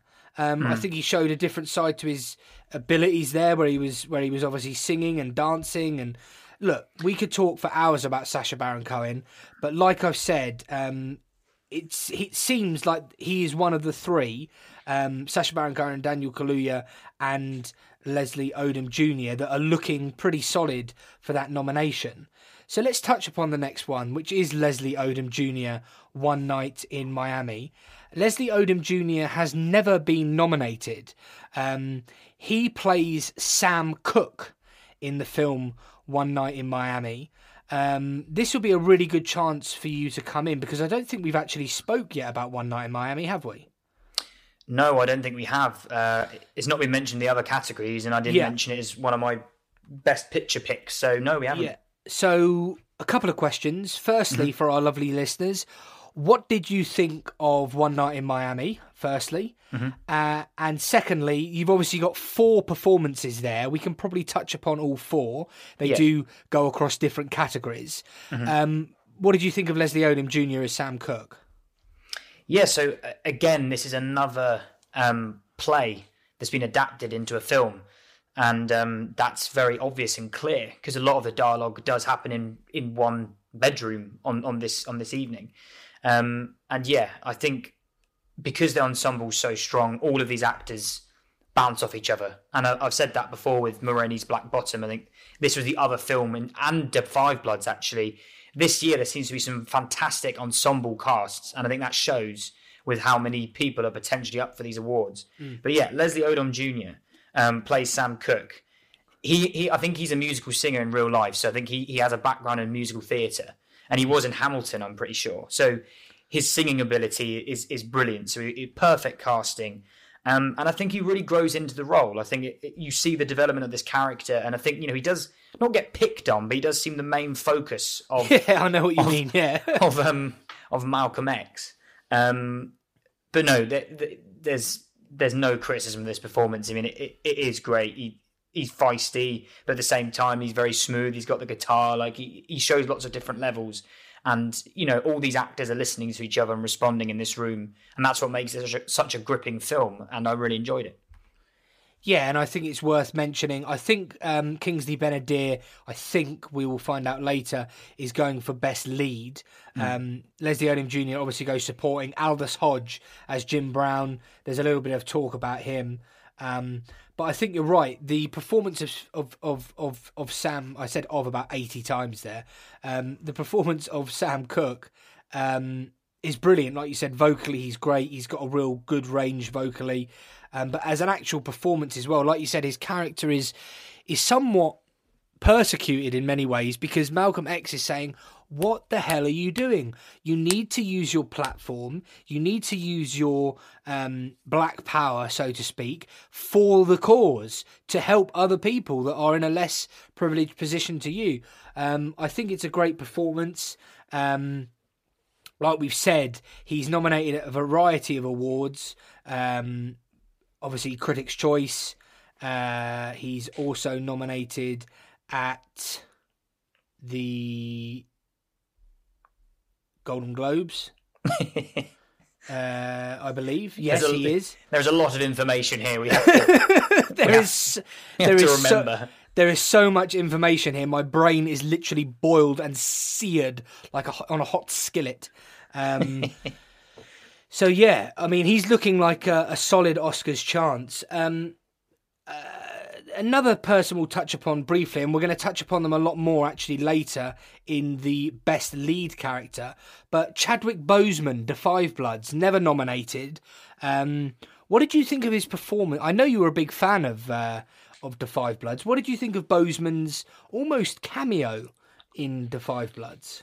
Yeah, and I think it is a cameo, but I think the reason why it seems a bigger part is because the whole film is about him, really, and their relationship to him, in a way. And yeah, in his moments, he's great. He's powerful. He has some wonderful bits of dialogue, and he is a joy to watch. And obviously, after his passing, I mean, it's amazing that he's given this to us to see. But obviously, it's utterly tragic that he has passed away, and I think he will definitely be nominated, whether it be for Ma Rainey's Black Bottom as well as this. I mean, it's definitely going to be one or the other, definitely Ma Rainey's. But no, his performance in this was just heartfelt, and I felt very emotional watching him, and whether that's because of real life events, I don't know, but nevertheless, a wonderful performance. Yeah, a fantastic performance. Yeah, I think Chadwick Boseman was superb in The Five Bloods. I think if it wasn't for his astonishing performance in Ma Rainey's Black Bottom, I think there would be a bit more award season love for him in this category. But if my memory serves me correct, Chadwick Boseman does get a Critics' Choice nomination for The Five Bloods. So there is still a potential. I mean, he could get nominated in both categories. I think that's unlikely, but possible. The next one on our list, I don't know if you saw the uproar, but there was uproar. Jared Leto, The Little Things, one nomination, one win. Dallas Buyers Club in 2013. Have you seen Dallas Buyers Club? No, it is on my list because I know how many people have told me to watch Dallas Buyers Club. Yeah, Dallas Buyers Club is honestly a truly sensational film. I think Jared Leto's performance in it is magnificent. I'm just trying to get Dallas Buyers Club up on IMDb. Obviously starring Matthew McConaughey. Both Matthew McConaughey and Jared Leto give transformative performances. The film itself, the film overall won 3 Oscars. Best performance by an actor in a leading role, Matthew McConaughey. Best performance by an actor in a supporting role, Jared Leto. And best achievement in makeup and hairstyling. Rightly so. I've got to say, I don't quite understand the uproar for Jared Leto's nominations here. He has been nominated on a number of these Critics' Choice, Globes, and Screen Actors Guild. Forgive me if I can't remember exactly where. I think it was all 3, but by this point my brain is sizzled. On a skillet, apparently. On a hot skillet, a hot piping skillet. But what do I have to say about Jared Leto? I haven't seen this performance, so I have absolutely no grounds to criticise it or praise it. All I would say is, from all of his other work, bar perhaps his Joker in Suicide Squad, which is questionable, he is a very talented actor. Yeah, definitely. And he is obviously a contender come award season. The reason I'm waffling is I lost my place, but I have now found it. So who else is... So we've got these 3 that look like they're pretty solid. Number 6 on the list is David Strathairn, Nomadland. He's had 1 nomination in 2005 for the film Good Night and Good Luck. I haven't seen Nomadland. I haven't seen his performance. But he's a player in this category. Another person who's a player in this category is Paul Ratchie for Sound of Metal. He's never been nominated either. Sound of Metal is one of these films that, again, we didn't mention it on our last episode. I don't know if in your research, Andrew, it seems to be popping up in a number of different categories, particularly in the acting categories. Yes. And it's a film that I believe is due to come out on Amazon. And it's one that I'm quite excited about. I didn't know if you had any thoughts about that.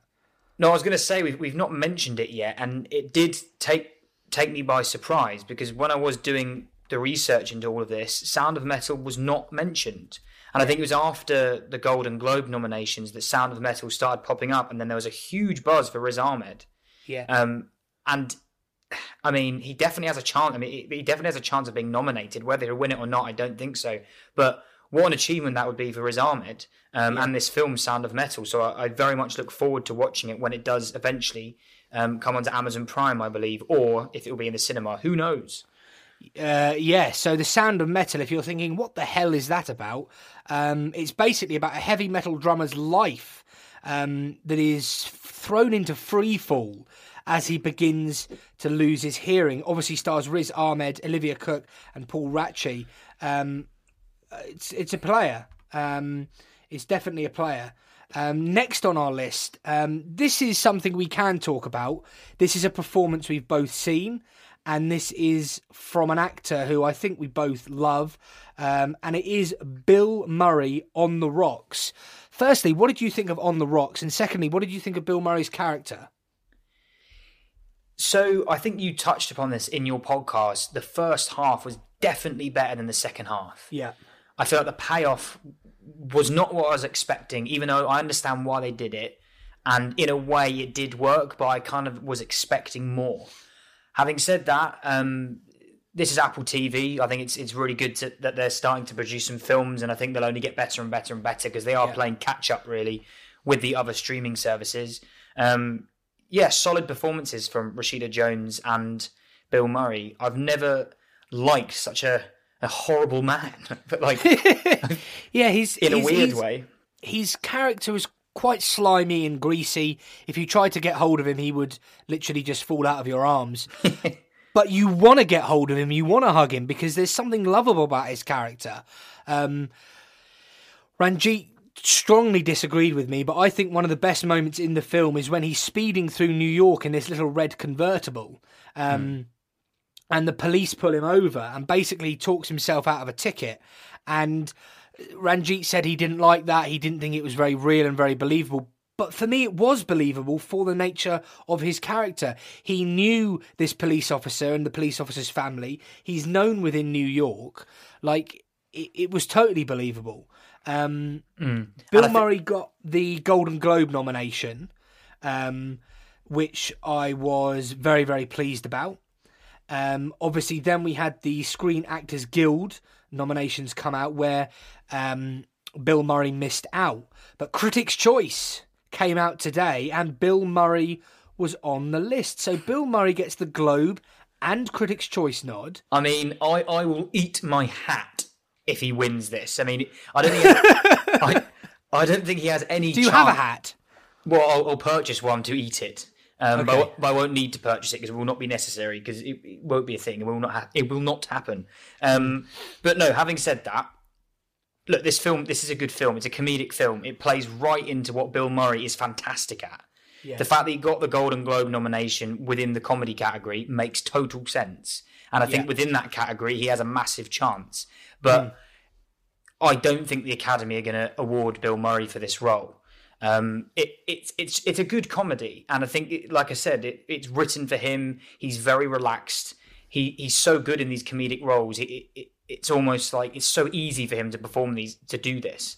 So that's why it's such a good watch. But in terms of Oscar nomination, I don't really know, but he definitely won't win it for sure.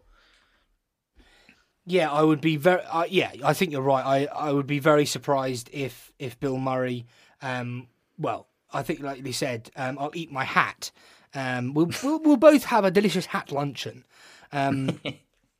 If Bill Murray was to win the Oscar, believe it or not, Bill Murray has only been nominated for one Oscar. 2004, Best Actor in a Leading Role for Lost in Translation, but he's been nominated for a number of Golden Globes. 1985, Best Performance by an Actor in a Motion Picture Comedy or Musical, Ghostbusters. He was nominated in 1999 for Rushmore. He won the Globe for Lost in Translation in 2004. Best Performance by an Actor in a Motion Picture Comedy or Musical, St. Vincent, 2015. Comedy or Musical, Hyde Park on Hudson, 2013. And now he's been nominated Best Actor in a Supporting Role in a Motion Picture, 2021. If all of you are thinking that is the most amazing knowledge I've ever heard on a Bill Murray, that was courtesy of IMDb. That was not from you just the top. Love Bill Murray. I just love Bill Murray. It's like, give me a Bill Murray fact. Here you go. I tell you what I did do. I watched Groundhog Day the other day. What a fantastic film. A joyous film, a wonderful film. Captures so much. Well, Puck's attorney Phil has said recently there's going to be 6 more weeks of winter. So, oh really? What? Because it was Groundhog Day the other day, wasn't it? Well, Sky Cinema made a joke. They played Groundhog Day all day on Groundhog Day to make a point out of it. Do you want to know another interesting fact? I like my horse racing, as you know, and on Groundhog Day, a horse called Puxatawney Phil won a horse race, and I didn't back it. But what else have we got? So we've got Bill Murray on the rocks, Bo Burnham, promising young woman. Again, there's talk of awards. Who else is on my list? Mark Rylance, The Trial of the Chicago 7. 1 nomination and 1 win. He actually won in 2015 for Bridge of Spies in supporting actor. I know you were a big fan of this performance. Yeah, Mark Rylance is amazing. I mean, he has a Shakespearean background, and I think that shows when he tackles roles because he's so good with language. He's so relaxed. And I think in this part, he just commands the screen. He totally commands the screen. He's so grounded. And he has some very funny moments as well. So, if he did get nominated, which I don't think he will, it'd be very much deserved. I mean, Mark Rylance is excellent in all the films he's in. So... but no, excellent. Yeah, it looks like Sacha Baron Cohen is the flag bearer for the Trial of the Chicago 7, and as it looks like Leslie Odom Jr. is the flag bearer in this category for One Night in Miami. Another potential nominee in this category is Aldis Hodge in One Night in Miami. He's never been nominated for an Academy Award, and I do like to see Coleman Domingo's name for Ma Rainey's Black Bottom. So am I. I thought the ensemble cast in Ma Rainey was tremendous, and the thing about Ma Rainey is it doesn't work without all of the ingredients, and Chadwick Boseman's performance is extraordinary, but it doesn't work without Coleman Domingo, Glyn Turman, Michael Potts, who were playing Toledo, Cutler and Slow Drag. All of those have got not Oscar buzz, but if they were going to go for a category, it would be in the supporting. So yeah, well, I think that's the point, though, isn't it? Those films, like you said, the ensemble is so good, and particularly in Ma Rainey's Black Bottom, because it's adapted from a play, every character has their moment. It's the same with Aldous Hodge in One Night in Miami. All four of those characters have their monologue moments where they go into more depth of their character.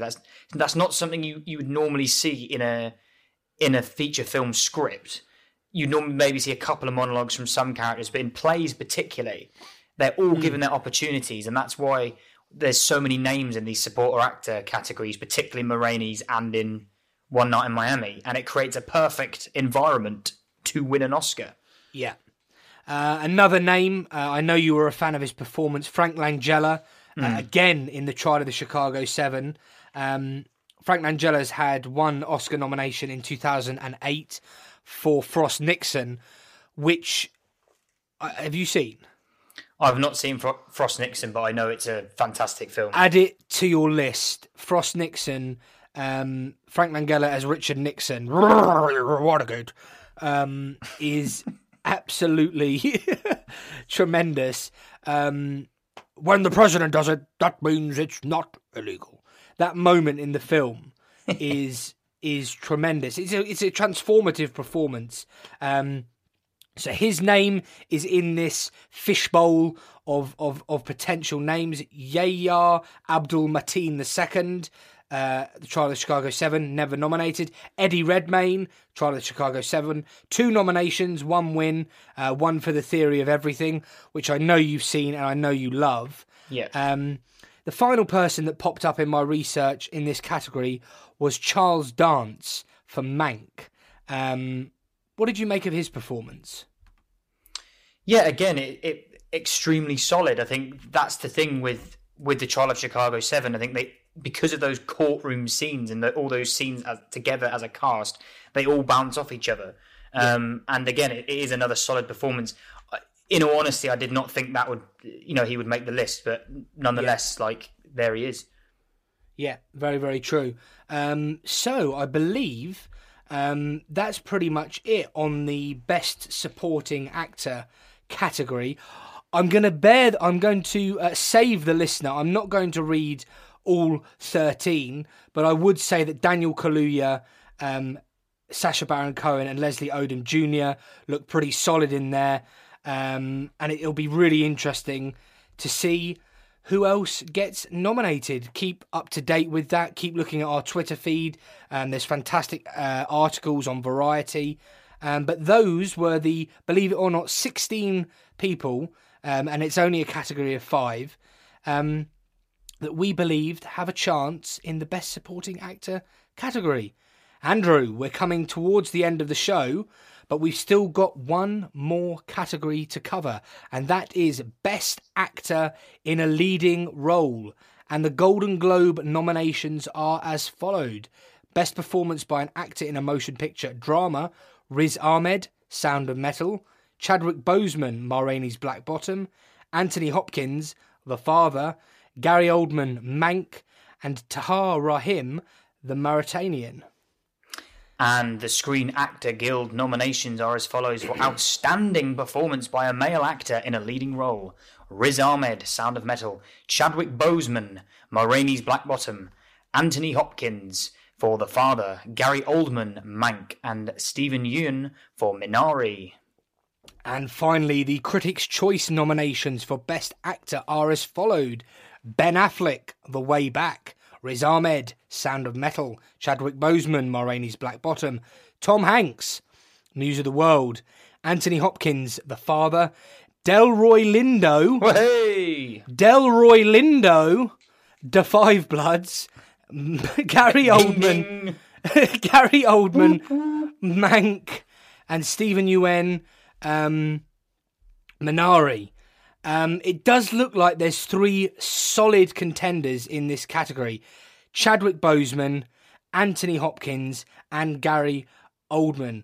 But having said that, Riz Ahmed gets the Globe, the SAG, and the Critics' Choice nomination.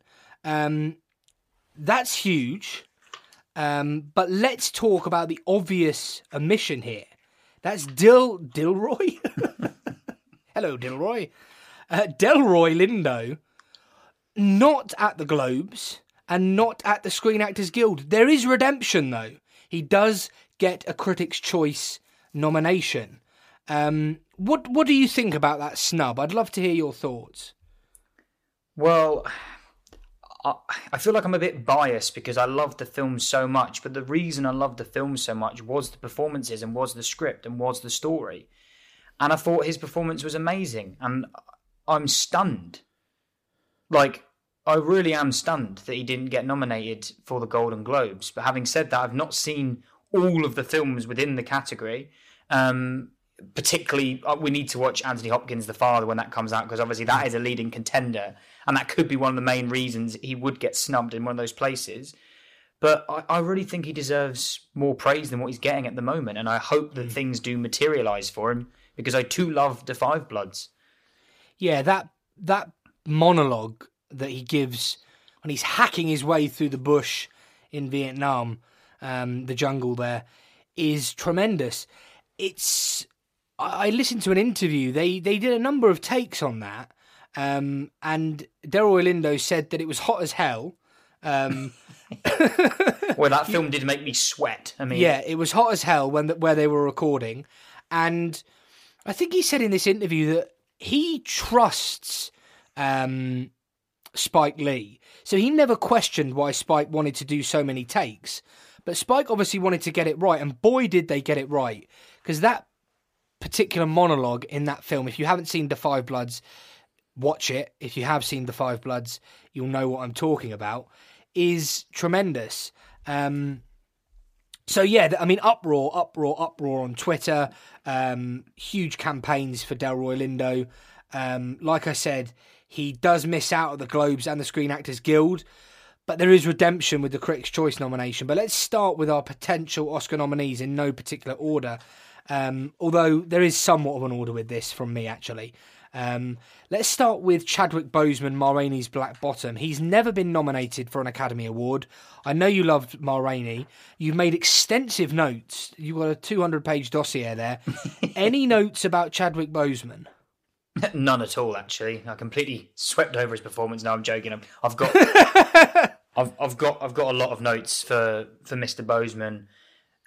I mean, what a performance!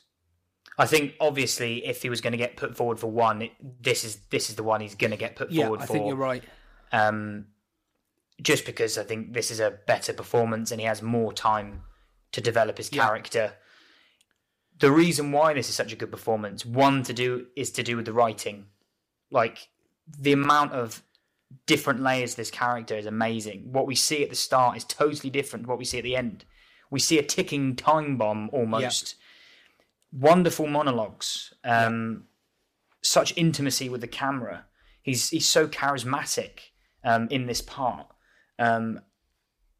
And like I said, like he's so playful and he's almost cocky. You know, he's singing, he's dancing, but then we see the vulnerability and we see why he puts up this front. And we see the development of this character throughout the film, and he stands out for me. I think he does steal the show. I think, I think there's not much more to be said about Chadwick Boseman. It's just such a weighty, beautiful performance.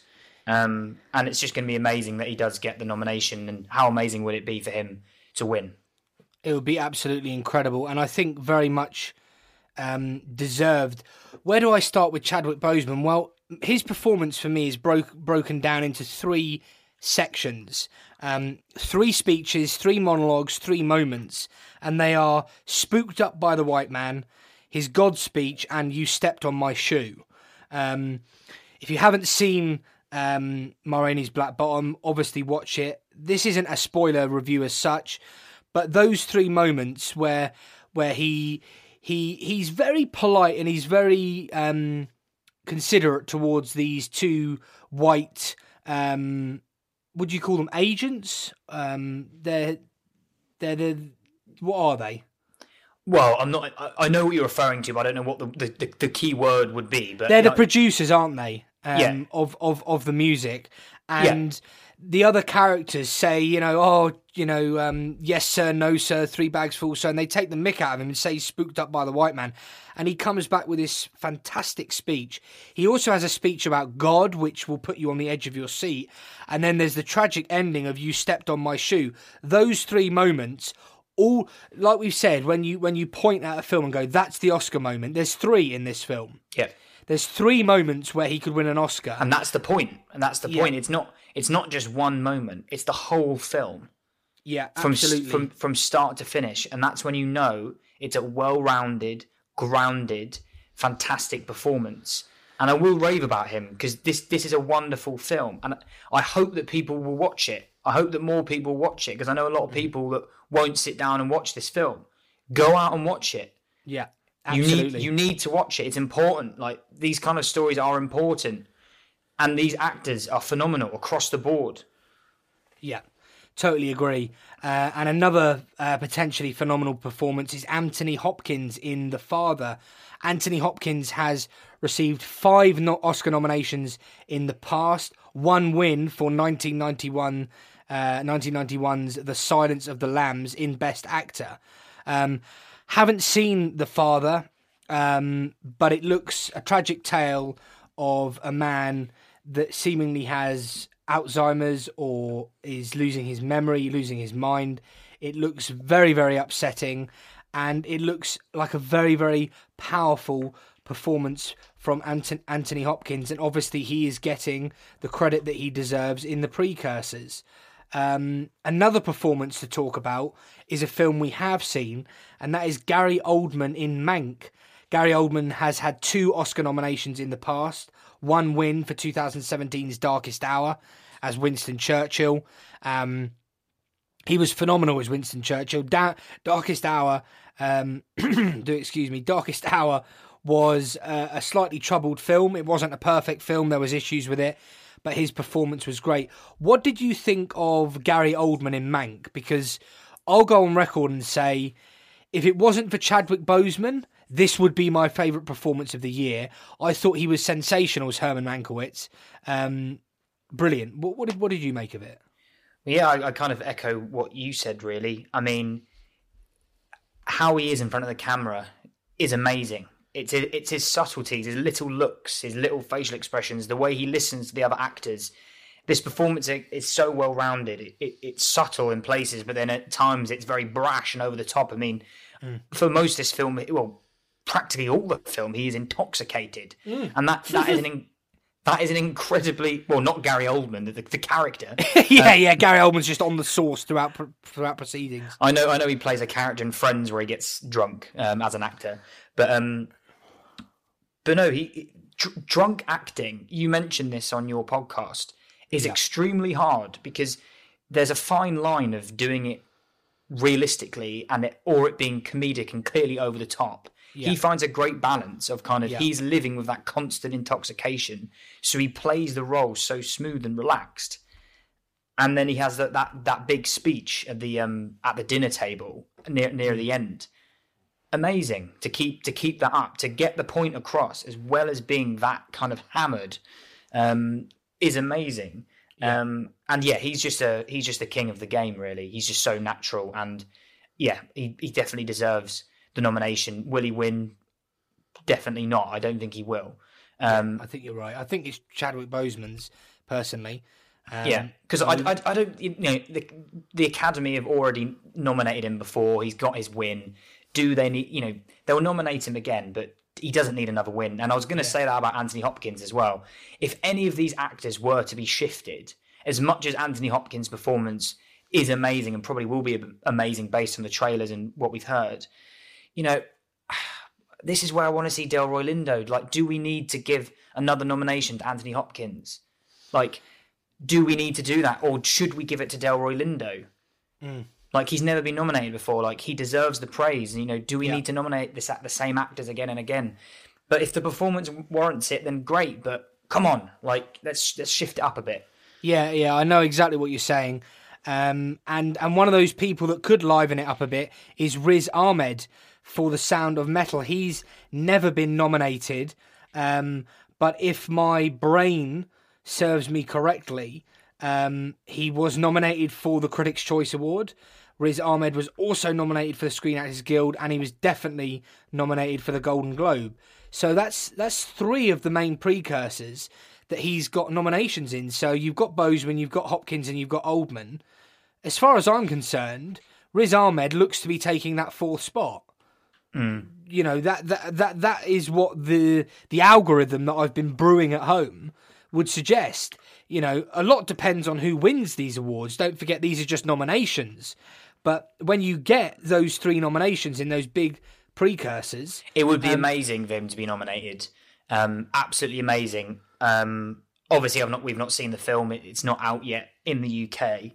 But having looked at the trailer, it looks like, again, one of these parts that he's totally committed to. I know that he learned ASL, which is American Sign Language, for the part, and that's a big part of his character, which is shown in the trailer. So it's these little details that make an actor's performance really good. And obviously, when people look at it and they'll say, look at all the work he's put into this character. And yeah, it would be utterly amazing if he was nominated, and I really look forward to seeing it when it does come out. Yeah, and the next person to touch upon is Steven Yeun, or Yun. Do forgive me if I've pronounced that wrong, for Minari. He's never been nominated, but Steven Yeun does get nominated at the Critics' Choice Award, and he also gets a nomination at SAG. He missed out on the Golden Globe. Again, this is for Minari, a film we haven't seen yet. But he's got a fighter's chance. It will be he's nominated in 2 of those precursors. If he wins both, he suddenly becomes a major contender to go on and get a nomination. The same can be said for Tahar Rahim for The Mauritanian. Never nominated, but obviously there is a little bit of talk for him. And he gets that Golden Globe nomination for The Mauritanian. So that's very, very interesting. One film that I have seen and I did want to touch upon is Tom Hanks, News of the World. I know you haven't seen this yet, but Tom Hanks has 6 Oscar nominations. 6! 2 wins. And if my memory serves me correctly, that is for Philadelphia and also for Forrest Gump. The interesting thing about those 2 films is Philadelphia came out in 1993 and Forrest Gump came out in 94. Tom Hanks was on fire in the early 90s. It wasn't long after that he did Saving Private Ryan. Like, this was a time in his career. He's obviously got older. His characters have changed. You know, he's not as physically active as he was in, say, some of his early films. You know, what was the Splash and some of his other early work. What would I say about Tom Hanks in News of the World? I would say it was a very, very solid performance. It was very commendable, very Tom Hanks, and just very decent. I'm not convinced. Again, you've mentioned it. Does Tom Hanks need a 7th Oscar nomination? Because he's not going to win. So does he need that nomination?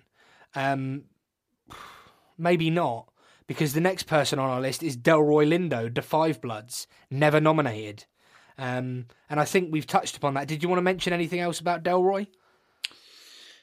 Well, I've probably mentioned it about 100 times. I mean, you know, I do love this film, and I think we've got to talk about the portrayal of PTSD on camera. His overall demeanor in this whole film, the way he snaps, the things that he does, the monologues, his relationship to his son. The reason why I love this film so much is because it was a wonderful story by a fantastic director and a fantastic ensemble cast with wonderful like political connotations, seeing something from a different perspective than we normally would see on screen. The cinematography was amazing. And I think, Delroy Lindo is the masthead of this. Yeah. And I think I watched the same behind-the-scenes documentary as you did, because I think it was on Netflix or YouTube. Yeah. And yeah, Spike Lee just said, I have total trust with Delroy Lindo, and you can see that. That's how you get vice versa, yeah. And that's how you get the best performances, is when your director gives an idea to you, the actor, and you work around that idea, but also adding in what you want to do. And I think the reason why this is such a brilliant performance is just the layers, and it's just a beautiful story. And I really hope he does get nominated. Like I said, I'd rather see a snub by some of the older gentlemen like Mr. Hopkins. Sorry if he is for some reason listening, but he's a big fan. Well, yes. But you know what I mean. I think it'd be important to. I think it's so because he deserves it. He should be nominated. He really should. Well, how about this? Chadwick Boseman nominated. Anthony Hopkins nominated. Gary Oldman nominated. Let's say Riz Ahmed nominated. So that's 4. That leaves a 5th spot. So as far as we're concerned, Delroy Lindo should get that 5th spot. Or should John David Washington for Malcolm and Marie, never nominated? People said, I don't know if you heard this, before, during and after Tenet, that John David Washington can't act. I've never heard such buffoonery. The man is like his father. He's a very talented actor. No, what did you think? I know you weren't a fan of Malcolm and Marie. It had a slightly off smell.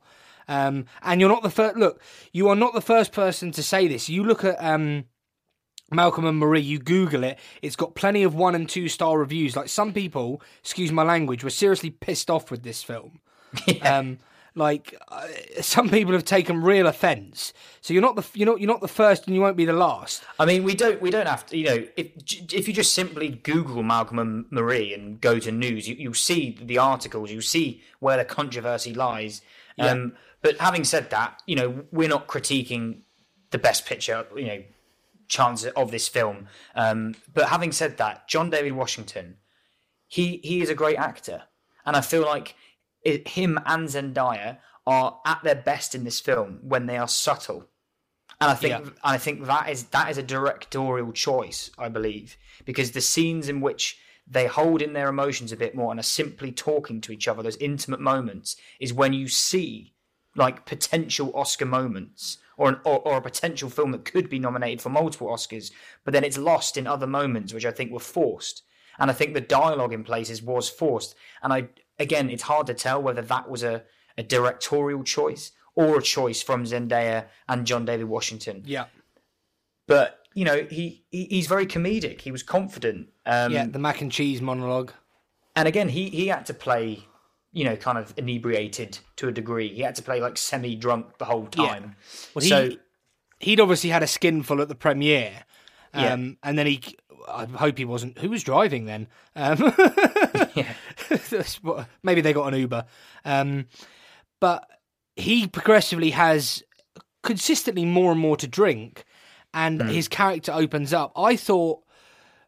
Now the thing is let's say Zendaya gets a nomination. Does that enhance John David Washington's chances? Because how the hell can you give Zendaya an Oscar nod, but not John David Washington in a film where there's only 2 characters? Yeah, I mean, it would be difficult. However, they are both bouncing off each other, and I think they both have, as actors, they do have their own choices.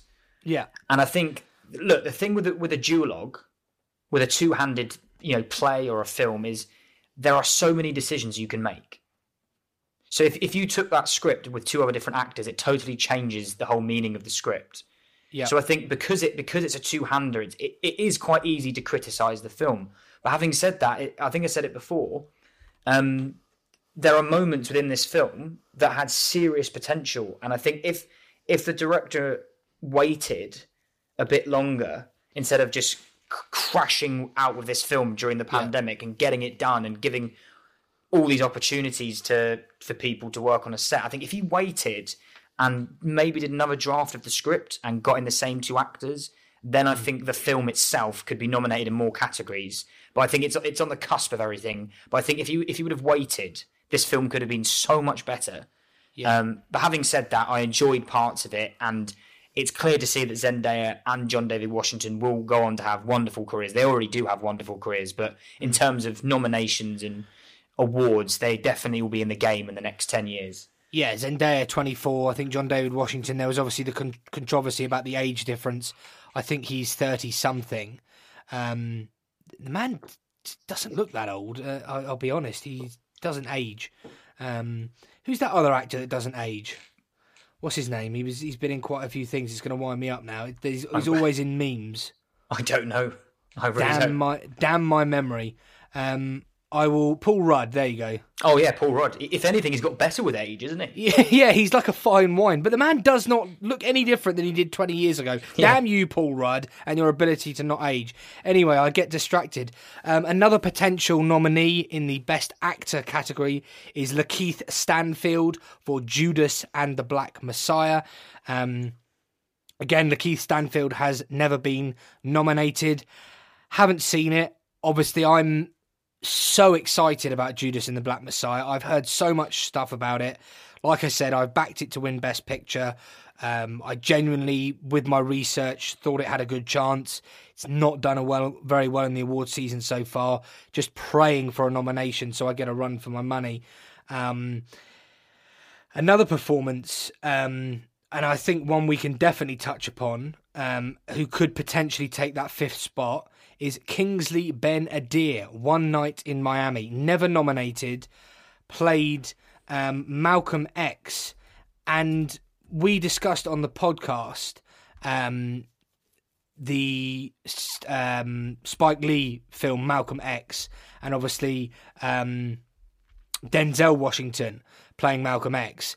But I thought Kingsley Ben-Adir as Malcolm X was absolutely superb. I don't know what your thoughts were on that. Yeah, I think you mentioned it on the podcast, how you said that Kingsley Ben-Adir stole the show. Was that what you said? Yeah, in my opinion, he dominated the film. Like in each scene, it's like when you have a good steak, you want to have fries with it as well. You know, you want to have maybe a garlic butter sauce. The garlic butter sauce and the fries on their own are of no use to you. He is the steak. Do you know what I mean? Yeah, I get what you mean. I mean, remember Leslie Odom Jr. though, like he would be some very good garlic butter sauce. He's probably the fries. Okay, these are triple fried Belgium fries. These are the best damn. You had them, haven't you? I have. Yeah, they're very. How very good are they? Very tasty. Yeah, that's Leslie Odom Jr. What what I was going to say, I don't know why we're doing so many analogies for this film, is that if this film was a football team. Yeah, Kingsley Ben-Adir would be the striker. Okay, not the holding midfielder. No, he'd kind of be the striker who's kind of scoring the goals, but I think everyone else is assisting him. I get what you're saying. But Leslie Odom Jr. would be the kind of creative midfielder, I guess. Yeah, who's getting the assists. I know we're going off track here. What striker would he be? Who is he? What quality of performance is this? Is he an Alan Shearer, an all-time Premier League top goal scorer? Is he Thierry Henry, or is he Michael Chopra? I mean, he's definitely a footballer who's young and got potential. Let's put it that way. I tell you who he is. He is that incredible footballer who's doing great things in Manchester. Whose name? Oh, Marcus Rashford. Marcus Rashford. He is Marcus Rashford. Young, energetic, scoring the goals. But like you said, the rest of the cast are assisting him. I thought Kingsley Ben-Adir as Malcolm X was absolutely tremendous. And we're pretty much at the end of the Best Actor category. Like we've said, it looks like there's 3 absolute solid locks.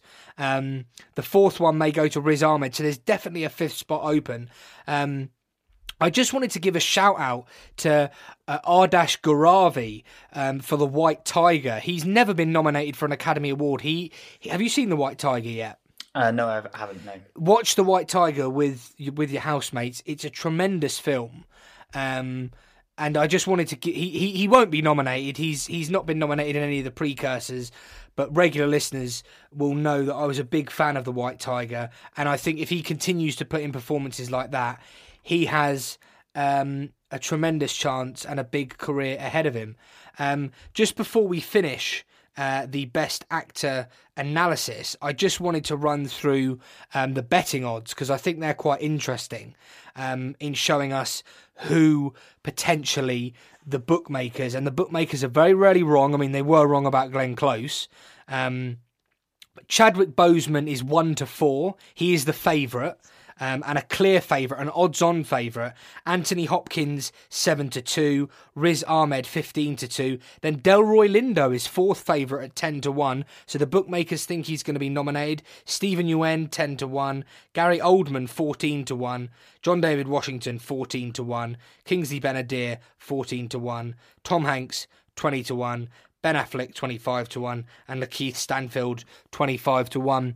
And no better way to finish this segment of the podcast than saying Chadwick Boseman is the favourite, and I hope he wins. Do you agree? I do agree, and I'm just going to put it out there as well. I think there will definitely be an upset in the nominations in terms of, I think either Hopkins or Gary Oldman will not be nominated. Okay. I have a hunch that Gary Oldman will not be nominated. I think Gary Oldman will be replaced by someone, whether that's Delroy Lindo, Riz Ahmed, if not Stephen Yeun, John David Washington. I mean, there's loads. I have a hunch that Gary Oldman won't get in there. I really do. I don't know what it is. This sort of mystical prediction. Do you know the great thing is that I listened back to Road to the Oscars, the first ever one we did, and I had a couple of hunches in there. Some of them were big hits, some of them were big losers. It would be hilarious if we listen back to this in 2 months' time or 6 weeks' time when the Oscar nominations come out and you're correct. Well, you never know. And we can put some mystical music over the top. So, folks, there you have it. That was our rundown of the Best Actor category.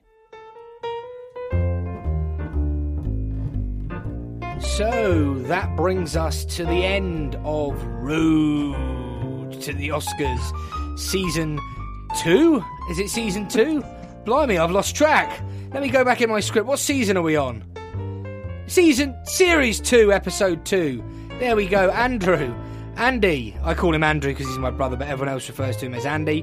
It has been my honour and my privilege to have you on as a guest. The last question I wanted to ask you is, if you could award one Oscar, just one Oscar, who would it be to and why? I think it's got to be Chadwick Boseman in Ma Rainey's Black Bottom. I think I've already talked about how much I love this performance, but I think it'd be absolutely amazing for him to win and leave his last stamp. Yeah. I totally agree. As an actor, he's already made such a massive difference to the film industry, and this would be utterly amazing, and he would get the biggest standing ovation. Yeah. If people were there, but you know what I mean. Yeah. The online virtual ovation will be tremendous. I don't think there will be a dry eye in the virtual house if Chadwick Boseman was to win Best Actor at the Academy Awards. I totally agree. If I had one Oscar, I'd give it to Gary Oldman. No, just to wind you up after your spooky prediction that he's not going to be nominated. Look, thanks very much for joining us on Road to the Oscars Episode 2. No problem. Andy, it has been an absolute privilege to have you on the show. I know you're my brother, but I really wanted to get you on for this, for your acting expertise. I think you've given a really interesting insight to these performances from an actor's perspective. Andy, we're going to do it again, a shameless plug. Please tell our lovely listeners where they can find you and your podcast. So if you want to follow me on Twitter, you can find me at Andy_Long97. If you would like to follow my podcast, or should I say mine and Jack's podcast, you can follow us at Interval Podcast, and that's on Twitter as well. We also have an Instagram account under the same name, and we also have a Facebook page. And as I said before, if you want to listen to our show, we are on Spotify, Amazon Music, Apple, and all good podcasting services. That is truly fantastic. Did I read the script well there? Well, yeah, that's just such emphasis. That is truly fantastic. Andy, you can also find us on Facebook, Twitter and Instagram. Just search for Is It Worth It? The Film Review Podcast. You can also email the show at mymail@isitworthitpodcast.com. That email address again is mymail@isitworthitpodcast.com. I know the Is It Worth It team love receiving your emails. I'm sorry if I read that. That's brilliant. If I read that sarcastically. Yeah. The main thing is, I hope everyone got that email. Yeah. No, I think they did.